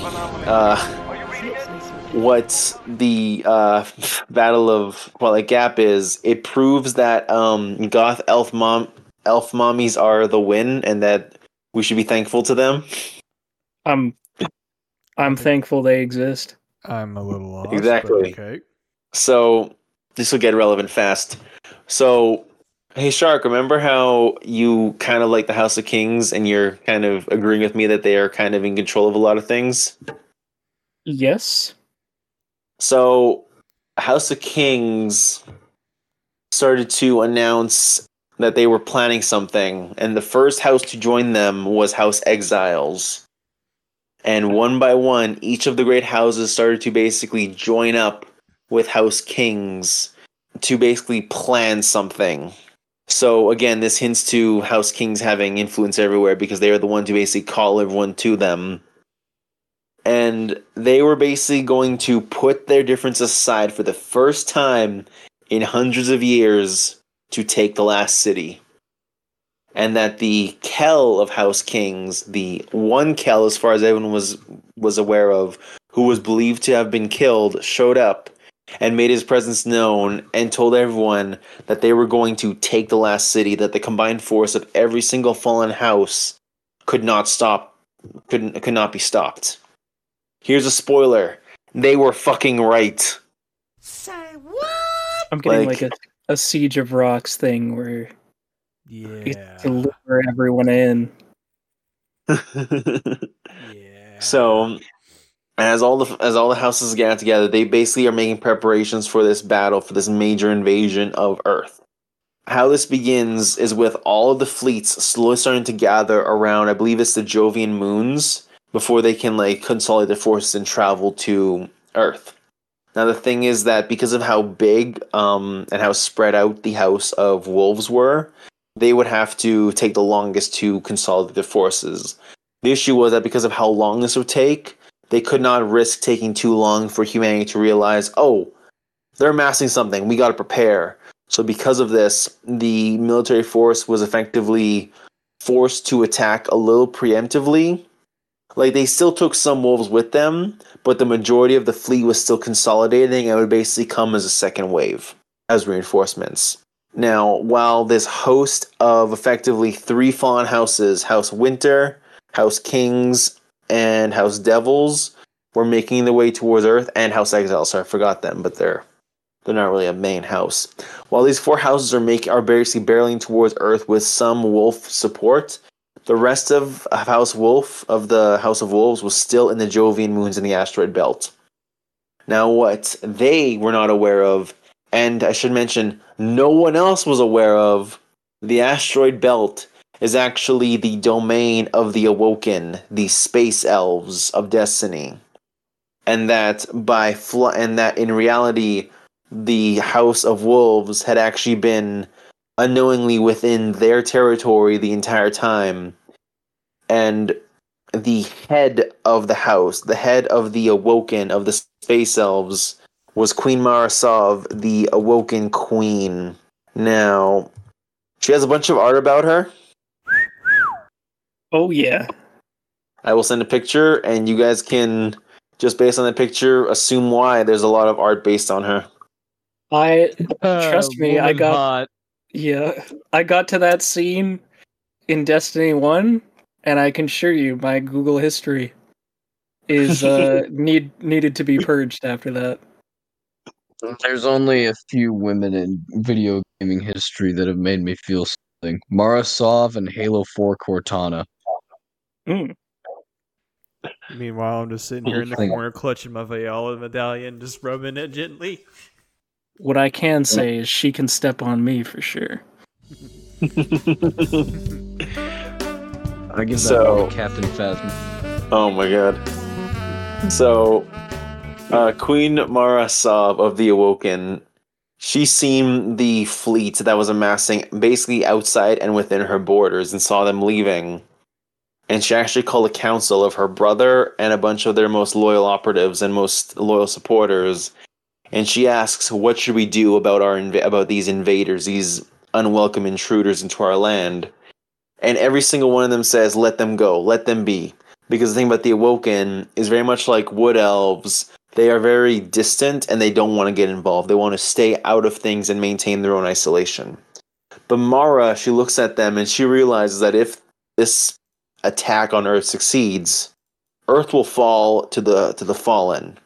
It will be taken over. And while maybe that doesn't really matter for the Awoken overall because they're isolationists to the insane degree, she does feel a sort of, how do I put it, loyalty to Earth and views it as her home because I'll get to the Awoken whenever we get to the Awoken, but what you should know is the Awoken used to be human until they were transformed into space elves. Regardless, she views some connection to Earth and actually does not want to see humanity wiped out. And so against the will of everyone in her room of her council, except for her brother, who remained silent, who chose not to get involved in the argument, she commands a full-scale attack on the wolf fleet that was currently rallying within and without her borders.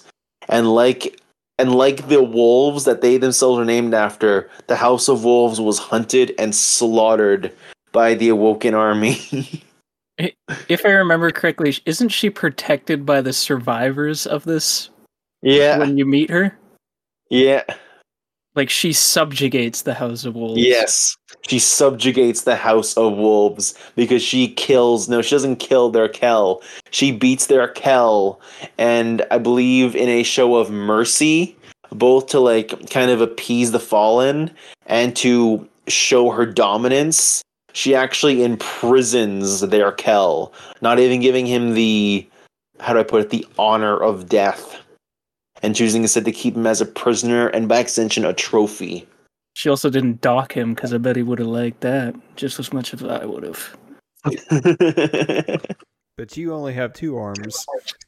Oh, well, that don't matter. She can dock with the third. Why are you the way that you are? Oh no. My grungy. Yeah. Like I said, if you beat the Kell, the house gets subjugated to you. And I need to reference this. If she did not engage, Earth would have fallen. Like, everyone is aware of that, especially her. She is well aware that Earth and humanity owe their survival to her. Because here's the thing, the Battle Twilight Gap, humanity wins by the skin of its teeth. By the fucking skin of its teeth. And if another house, especially the House of Wolves, was present, humanity wouldn't have won. Humanity would have rolled over and died. So to put this back in Halo terms, because I'm feeling a little dirty with all the Dommy Mommy elf speak, humanity being on its last handhold was basically had their blessing with the elites leaving the Covenant, essentially. And then the Flood, of course. A great schism. The Great Schism. This guy gets it. I found one more picture of artwork of her, and I'm going to show this one. Don't you worry, Gerald. When we get to Halo, we'll have plenty of discussion about some of the women there. Good, good. I'm also, I'm also, I'm also gonna share this one because there's room on that chair for two. Oh yeah. Oh shit! When she get a new chair? Well, Is it weird that the first thing my eyes gravitated towards were the feet? Oh no, 100% same. Well, mine was the legs. But look, she's wearing all white except for her fucking thigh highs. What do you want from me? Stupid fucking space elf. I have nothing to say. Regardless, back to Dummy Mommy Elder Elf Queen who saved humanity. The Battle of Twilight Gap was I wanted to use Reach as an example because I know Reach is a fucking brutal battle, and the Battle of Twilight Gap was very much that. Because again, humanity won by the skin of their teeth to the point, and I should mention that the most, like I mentioned, that you can kill a ghost by shooting them, and I've mentioned how you can exhaust the ghost if you kill a guardian too many times. The most common way guardians were dying during the Battle of Twilight Gap was through exhaustion. Like, rather than trying to kill the ghost, it made more sense just to kill a guardian, wait for it to come back, kill it again, and just repeat this process until the ghost got too weak that it could either not defend itself and you could shoot at the sky, or the ghost just died because it kept over reviving you. And that just screams like Imperial Guard to me. Like, they just keep coming, but in this case, it would be the guardians continuously reviving themselves. It's like tack insert from Call of Duty. He's just respawning on it constantly. So that's how it was. And I should mention this battle was. I should also really add that this Battle Twilight Gap came right after humanity. No. Okay, what the Guardians had before Twilight Gap was their Fall of Reach. Because basically humanity was riding high, and then they fucked up, and then the Fallen came to kick them in the teeth. So... But regardless, humanity was struggling at this point to hold off against the Fallen. And if it wasn't for very, like... I need to preface this. Like, 6 Guardians changed this battle. Like, that would be equivalent to, like, a fire team of people saved the city. Because this entire war was going on for so long, and they were besieging the city so extensively that the Guardians were basically fighting and dying over and over again. And it came to the point that Saladin Forge, who would basically be the leader of all the Guardians at this point, just because of experience, declared a retreat because he realized that they could not hold against the Fallen, that at one point one of the 6 walls would break, and they should retreat and fall back to a more defensible position. The thing is, though, is at the moment he offered that solution, one of the walls broke. And it was at that moment that he realized, oh, we have to leave now. Just fucking get back. Everyone who can get back to the center of the city, do it. If you can't make it, sorry. Like, if you're on that wall... sorry, you're fucking dead. Like, we cannot help. We have to basically just let you die and use you to hold off the Fallen while we try to regroup somewhere else. Now, pragmatic, yes. Sad, very much so, but I don't blame Saladin for his opinion. However, while Saladin was willing to throw away lives, there was one Guardian, one sick motherfucker who would not be willing to throw lives away. And that man, that glorious, beautiful man, was Lord Shax. Shax, baby. I like his outfit, and he is a funny robot that looks like it. He's also killed the dragon, and he has his skull over his resting place. Of course, fucking. Here's some more art of him. Forge. The armor forge. He got that drip. Yeah, he's fucking cool. Alright, so I'll stop looking at pictures of Lord Shax and all his beauty. Shax, seeing that Saladin, who I should mention is actually his mentor and adoptive father in quotation marks. It's very similar to how Andal Brask adopted Cade. Like, you're basically like their friend and mentor.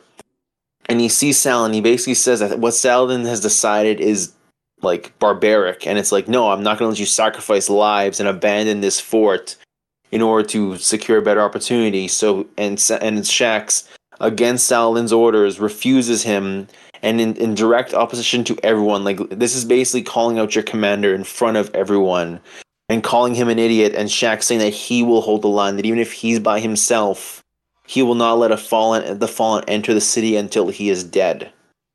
And with his act of devotion, 5 other Guardians all rose up and actually joined Shaxx in defending the breach in the wall, the Twilight Gap. And so Shaxx, alongside 5 other Guardians, fought and died over and over and over again, trying to keep this pass that was basically this massive, like, basically this highway-sized hole in a massive wall, and try to keep all of the Fallen from entering that wall. And it was just 6 of them. So it's kind of like the 6 members of the Noble team to basically help get Cortana over to Master Chief to basically lead to the events of Halo from the Fall of Reach. Yes. And because of these 6 Guardians' repeated sacrifice over and over again, not only did the Fallen not enter the city, but they held the Fallen off long enough for Saladin to rally all the forces at the heart of the city and push straight for Twilight Gap, and actually end up pushing the Fallen out of the city and actually achieving a very close victory. Damn. And yes, like, I need to, again, if any one of these, like, it literally came down to these 6 people, and if these 6 people weren't there, well, the city would have fallen. Now, you might think, oh wow, Shaxx should be rewarded for this. And he was, by everyone except Saladin. Saladin kind of hates him now. Shaxx Because gets the best reward ever. All he does is get to stand around all day and just, go Guardian, do your thing. I'm just gonna stand here. Shaxx is fucking cool. But yes, again, it was because of them. I should also mention, though, is that I believe 2 out of the 4 actually suffered their permanent deaths. Because, again, of how many times they were killed and revived. Whew. Yeah. Better ratio than Noble Team. Yeah. Well, Noble Team didn't have instant revives and auto healing and magic. To be fair, they also... Noble Team was like, what? Like 1 out of 6 or something? Chance of living? Yeah, I think it is 1. And I'm pretty sure also one of them didn't have to die if you play the mission properly. Just saying. I mean, George doesn't have to sacrifice himself at the end if you actually make the Marines to the end. One of the Marines could have detonated that thing because he could jump out the ship too. They can't. Yeah, but George don't think that way. George is a big man, big heart. I literally thought that one of the first times I completed that mission, I was like, George, some of the Marines are still alive at the end of this mission. Like they can't escape the ship, but you can. They did George dirty. Worst case scenario. It's kind of fucked. Well, now it's after this whole situation that Saint 14 begins his, let's just say he makes the Emperor proud with his Xenocide. Because Saint 14, the lovely old uncle Saint 14, who everyone loves because he's so fun and so funny, he's definitely a war criminal and has admitted to killing fallen children. I got a question. Did he introduce armbands? No, because when he was done, there was nothing left of the fallen to put armbands on. Hey, they're not from Geneva, so Geneva Conventions do not apply. Like, he literally began... Oh, go ahead. I was going to say, in another Noble Team, here's Destiny's version of a meal. I see what you're saying. I get you. What's really funny, though, is Saint 14 is actually really loving, and he literally sounds like a fun old uncle, But then you remember, oh yeah, my old uncle fought in Nam. Yeah. My old uncle was a tunnel rat. It's like that fun old uncle, but then every now and then you just see him staring off into like nothing. The middle distance for his minutes. Yeah. Also, Saint 14 was also kind of part of a cult. Well, he's technically part of two cults, but because his name Saint refers to the fact that he was apparently a chosen avatar of the traveler. He was basically, I don't want to say he was brought up, but he was definitely like convinced that he was basically an instrument of the traveler's will. So he was trying to change the parking rules so that he wouldn't get a ticket from the darkness? Yes. He also... What other sort of fucking permission do you need to kill aliens other than your god's permission? I should also add that the second cult that he was part of was it wasn't called a cult, but they were basically a suicide cult.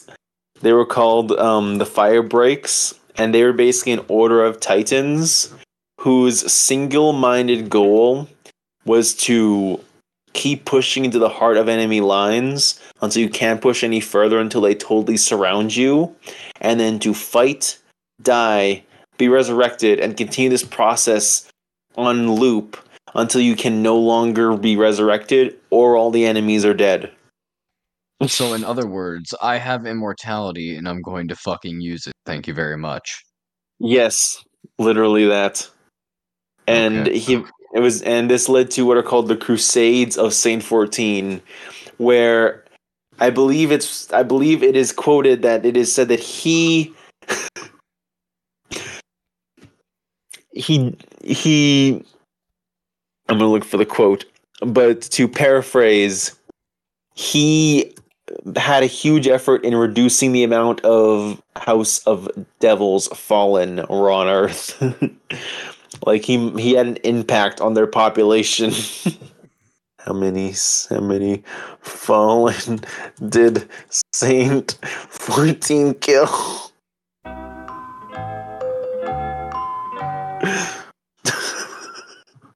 A lot. Like 200,000 a week. No, hang on. I'll find the picture. Of what the Fallen view Saint 14 as. I know what picture you're referring to. I'm thinking of like... What was that? I'm thinking of like that Japanese samurai dude. Who is it? It's like Sanada Masayuki, where he just gets surrounded by Tokugawa Ieyasu's army, and he just makes a circle with his men, and he says, "Come at me if you dare." That's basically Saint 14. Also, the most recent picture is what the Fallen view Saint 14 as. That is literally how they view him. So like how the Covenant viewed Master Chief as demon.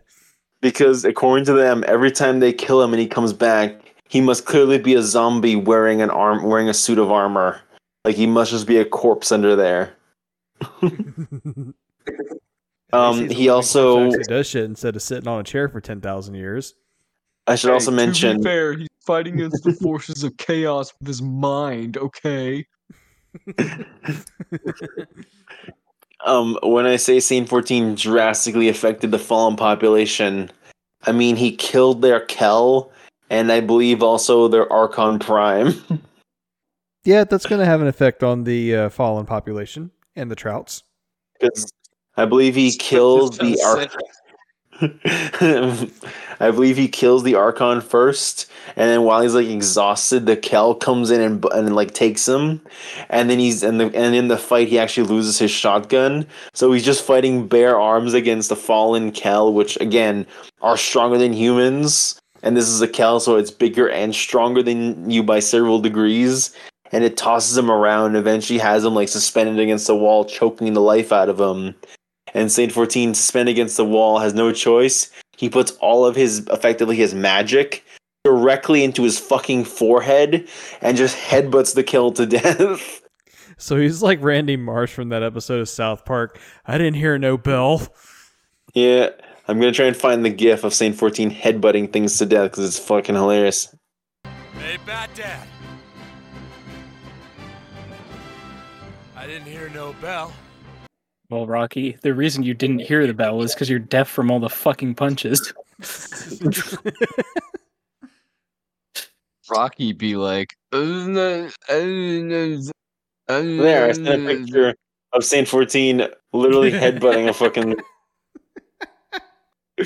Glorious. I mean, I should also not? mention, you can actually get Saint 14's helmet in game, and there's actually like several dents on the forehead. Yeah, I have that. Great. That takes the phrase "using your head" to a whole new level. Yeah, he literally beat it to death with just his head. And then that was the last people ever saw of Saint 14. Until he disappeared into the Infinite Forest, which is a Vex place of not okayness.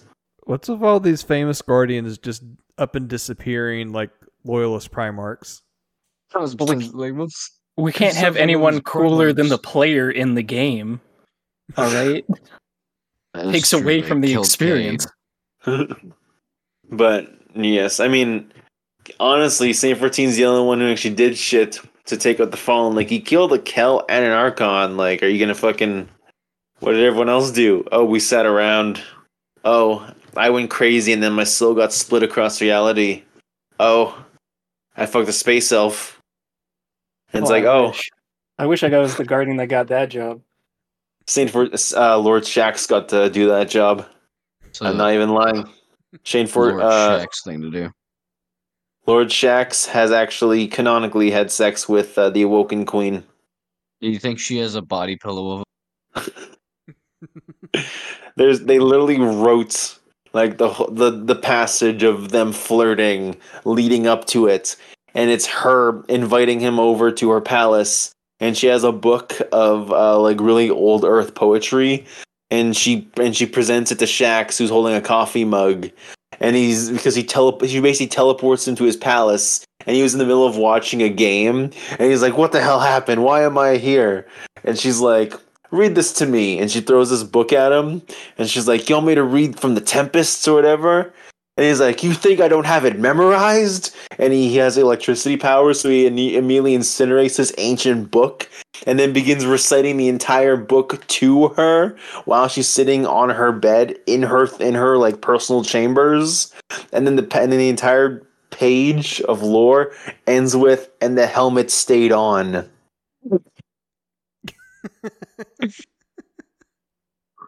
I can just imagine you could like make it as an art or something. Just he's just standing there in a fucking like bathrobe with coffee mug rolled up in paper with the helmet on.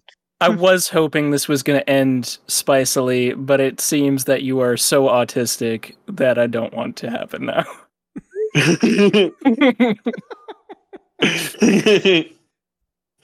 I just find it fucking hilarious that he just does this, and she's just like, "Oh, dang, okay, well, I'm into this now." So what I'm hearing is Lord Shaxx fucks. Yes. Hell yeah. But that's my main man. Oh, 100%. Shaxx is the best. But that's kind of the Fallen up until the beginning of Destiny 1. There's obviously some stuff that I could add. Like, I have Tanix being just an asshole and killing Andalbrask like a bitch.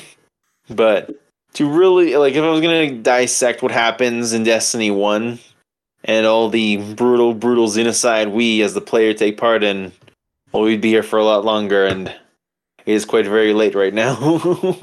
I was saying, I'm guessing that's what part 2 is going to be about, because yes, this is going to be a two-parter. Yes. Part 2, for anyone wondering, will be the events of Destiny 1. What happens to all the fallen houses. Destiny 2. Where all the houses went. Forsaken. And what happened to all... And, that's what happened to all the houses. And everything that happened after. And, I see. So all these plot lines died really easily. Okay. So expect all that coming in the next episode. Yay. You can literally hear my enthusiasm slowly die as they cripple all the plot lines one after another. So what you're saying is this is going to be the Lizardman Part 2. Where somebody just fucks up the storyline and then we all gotta be like, oh, great. Well, it's alright, here, I'll give you guys a hint. I'll give you guys a hint. Remember how I went over all these houses and went over like the intricacies and what separates them from one another and all the differences about them all? Yep. Yeah. Well, imagine if I said in Destiny 2, all those houses didn't matter and they disappeared and they were all absorbed into one mega house that has no characters of any kind at the higher up to be appealing or even in any way interesting. That's almost So like they just saying become bad these guys. immortal fallen just died of old age. I love watching all the houses get absorbed into nothingness. And they killed Cade 6. Yeah. I'm sad about that, but it's okay. That was going to lead into my next question was what house killed Cade 6, but then you kind of answered that already, so. Yes. Well, it was Tanix, and Tanix has no house. Well, no, Tanix doesn't actually. No, it wasn't Tanix. Tanix comes back later, though, because he won't stop fucking coming back. It was... Do you want to know the house? Because it's not actually a house that kills Cade 6. I was going to say, I thought you said they weren't, like, houses anymore by the time of Destiny 2. Well, no, they aren't. They aren't houses. There's one basically mega house in Destiny 2, but then like that mega house has like a minor house that's like kind of its own faction and its own unique race of aliens, and that's the really Drukhari faction because yeah. And they're the ones that kill Cade 6 because they're fallen zombies. Okay, then. Well. That plotline was really good and really inventive. And then they explained how we got from where we are now to that plotline. And that one middle part was really stupid because there's a guy crying about an alien he just met and that alien coming back to life. Because of friendship. Because the real destiny was the friends we made along the way. Fuck my friends, I want the loot. Speaking of friends along the way, I think I see a ship with a Chaos Dwarf symbol on it. Oh, that fucking bitch-ass motherfucker. Finally. Well, okay. Shark, I would prepare for... Can you unlock the doors so we can get out of this little jail cell, whatever you have us in? Yeah, I'll just turn the key, but prepare for a boarding action. And unfortunately, I should mention, I don't have boarding torpedoes. Oh no. This is gonna be fun. Oh no. Full throttle, boys. No. No. Fuck.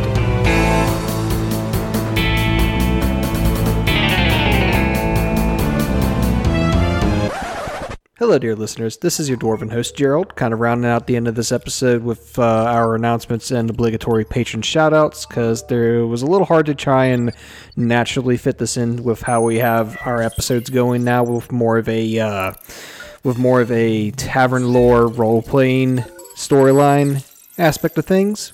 But we would like your feedback on what you think of that. If you like it, we can definitely keep going with this and create kind of like an evolving storyline with, Ray, myself, our guests, and the situations that we put ourselves in. So if you like that, if you have any questions, if you have any comments, if you have any corrections on anything that we may or may not have missed in any of our previous episodes, please feel free to email us at grimlorepodcast@gmail.com, and we will answer those right away. And be sure to take the first little bit of the next episode to kind of answer those questions. So with that out of the way, we do have our wonderful, wonderful patrons to shout out, and they are the Honorable Bretonnian Knight, Sir Flub de Montfort, the Noble Chaos Dwarf Slappy, the Imperial Dwarven Knight, Astronautical, the Trickster Knight of Zinch, Warper, the Powerlifting Knight of Nurgle, Big Joe G, the Noble Island Dwarf, Pirate King, Smoker of the Elven Pipe Weave, Lover of the Night, Crocodile Hunter, Chicken Farmer, Fisherman, Airbnb Host, and Secret God Emperor, and Podcast director of Lorehammer and Lorehammer Listener Lore, Mark. The Noble Scryer Skaven, Exo Flatclaw. The Wizard Noble of Zinch, Magnus the Rad. Oh yeah.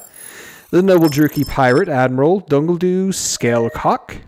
And the Noble Priest of Slanesh, Zane Leopard. And our silent supporter, Shamrock. Thank you all, you wonderful patrons, for making this community fun and possible. And as far as merchandise stuff, that's all in the works. So nothing new there. Have a good night, everybody. Enjoy the episode. And if you've stuck around for this long, sincerely, thank you. Thank you.